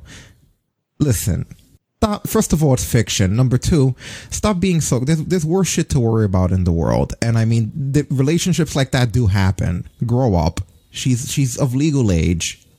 And, whatever. She's not a child. Yeah. Enough of the complaining all the fucking time, everybody. And third of all, common sense would tell you Ray would have to be okay with it to happen. Yeah, pretty much. Anyway, Sasha Banks, what is she doing this SmackDown? She basically is celebrating her championship win. She comes out with the same chair that Bayley been using all this time. Bayley actually comes out and points out what we all know, that Sasha can win championships, but she has not had the best history of defending them, and pretty much challenges her to a match, which is going to be this coming Friday for the SmackDown Women's Championship. So Sasha has a chance to get a second monkey off her back. Sasha, congratulations. We spoke on Friday and you were really confident going into this match. What are you feeling right now? Like I said on Friday, I came, I saw, and tonight I conquered. I defeated the longest reigning SmackDown Women's Champion in history, my former best friend, Bayley. Now, Bayley was an incredible champion. She was the longest reigning. She was a Grand Slam, the first ever Grand Slam Women's Champion. But tonight, I just proved once again why I am the boss and why I am Sasha Banks. So I feel really, really happy. And I'm so excited to be the new SmackDown Women's Champion. Because just like you know, the draft was a couple weeks ago. We have a bunch of new, incredible female talent. And I cannot wait to go up and down that ring with Bianca, with Liv, Ruby Riott, Natalya, Zelina, Billie Kay. I mean, the whole roster. SmackDown is the land of opportunity, and I am the leader.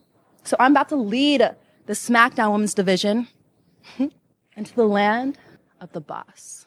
I like that. Sasha Banks now with the Women's Championship. Completing her Grand Slam, because she had never won the SmackDown Women's Championship before. Yeah, well, she spent a good majority of her career on Raw, so yeah, good for her. That's a new milestone for the boss. There you go. And then finally, Jey Uso, who starts off the show face to face with his cousin Roman, is now having a match against Daniel Bryan. Yeah, first spot on SmackDown Survivor Series team. Yeah. And this is where I think a predictable swerve happens. I put that link because I wasn't sure if I put it the first time. Jey Uso winds up having a heel turn, and he declares his allegiance to Roman Reigns. Yeah. So, he actually goes over clean over Daniel Bryan. He goes clean over Daniel Bryan. They're definitely pushing this guy. But then after that, he goes nuts.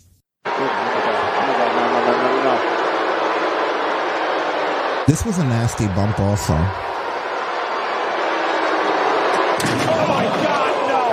Oh, yeah, that looked like that sucked.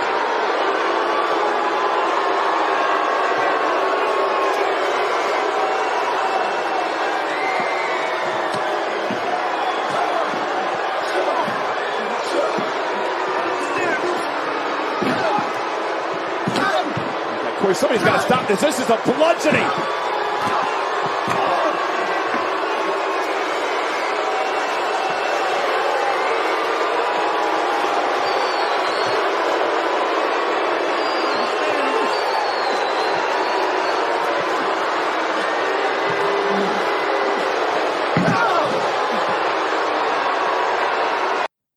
And to answer your question in the chat room, Old Head Tech, I saw it on the dirt sheets, but I haven't heard Booker T's statement yet in its entirety. So I'll tell you what, I don't have time this week, but next week I'm going to actually play it, and then I'll give you my opinion on the air. Okay? Yeah, so come back next week, and then we got you on that one. Okay. Okay. The one thing they didn't show you was that this ass whipping it continued after SmackDown went off of the air. So there's actually some of that for me to show you, where he continues to pledge his allegiance to Roman Reigns. You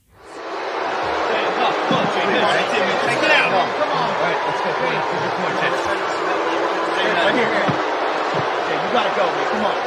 You've done your damage. Let's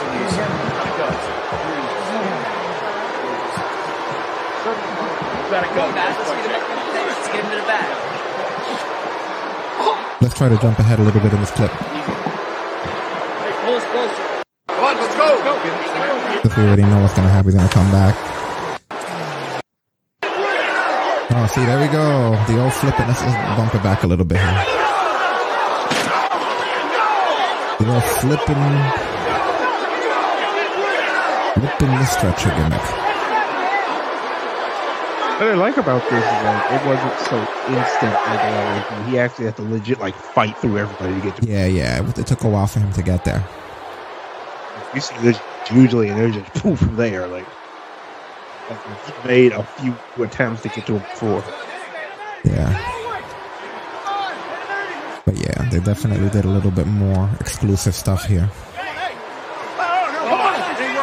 Which, yeah, I guess there's going to be a feud with these guys or something. He could feud with him and be part of the Roman team. We'll see exactly where the hell this leads. No! And now! I got sold! Get him out of here! Come on! Get it! Come on! Come on! No! Don't do it! Hey! Don't do it! Like, none of you guys could stop him. Another one of these All the King's Horses and All the King's Men sequences. Did he hit him another super flash splash?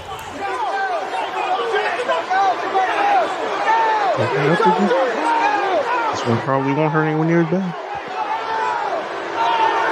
Boom. Nailed it. That was a Tamina-esque one. You beat me to it. Get that shit right, man. You're representing the family now.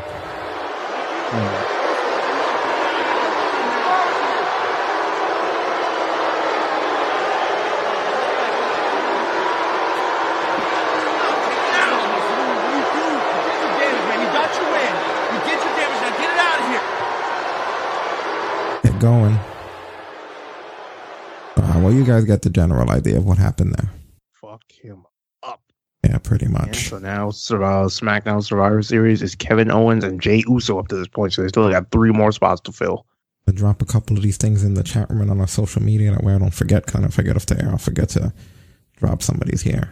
There you go. Because I know a lot of majority audience is still on the podcast. I haven't forgotten you guys. I know you get to know when they just hear audio that they can't put sound to.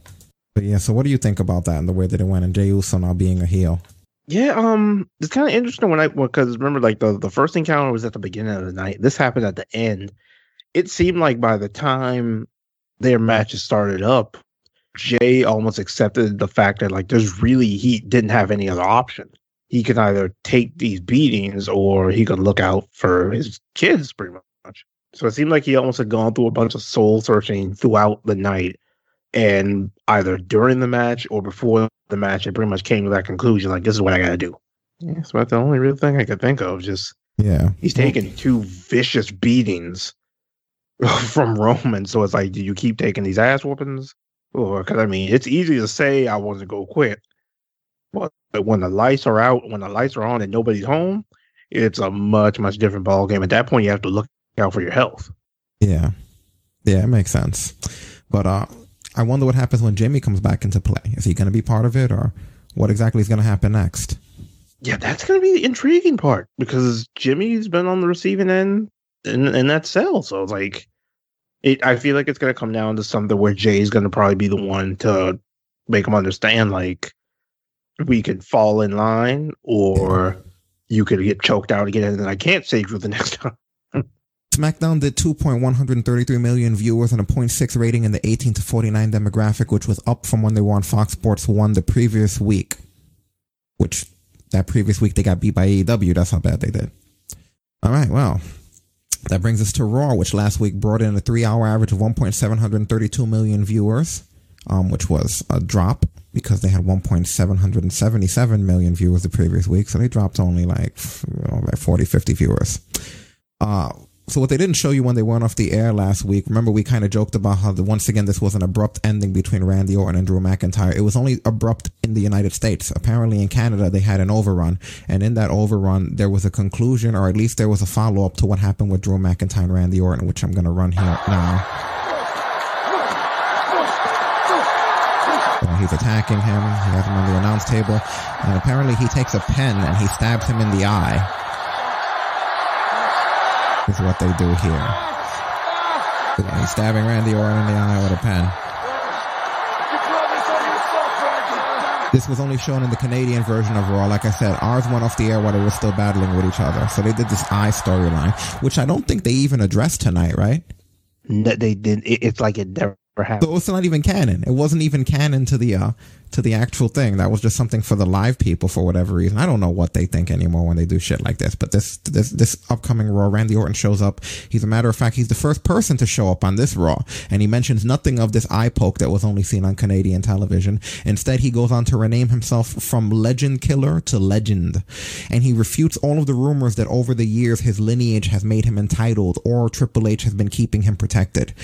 This becomes an awkward segment because Alexa Bliss shows up, and then the Fiend music hits, which gives Orton the indication that the Fiend's going to be showing up, but it's not the Fiend. Drew McIntyre instead shows up during this distraction, nailing the Claymore. And then you have Randy Orton laid out, and Miz shows up with the Money in the Bank contract with Morrison, and he's going to cash in the contract, but Drew fucks it up. He comes in and he DDTs them, and he says the only one who's going to win that title back is him. So, yeah, there you go. There's a first chaotic segment of SmackDown. They have every fucking thing going on at the same time. This has been a new thing that they do. I don't know if I hate it, and I don't know if I like it or not.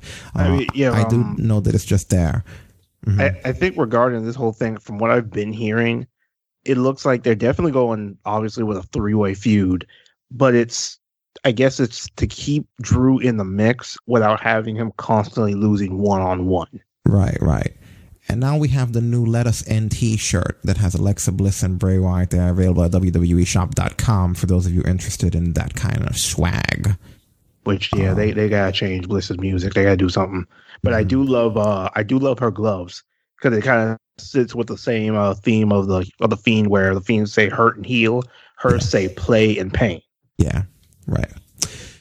Jeff Hardy versus Elias with a guitar and a pole match. This goes to show they're running out of ideas. Jeff goes over Elias. Elias winds up taking a stiff hit with the guitar, and it's bad enough that Jeff has to immediately check on Elias. Like, I think that Jeff hurt his hands too because of the recoil of the guitar not breaking. So I don't know if they used like a shitty guitar or exactly what happened here, but that didn't work out however they intended it to.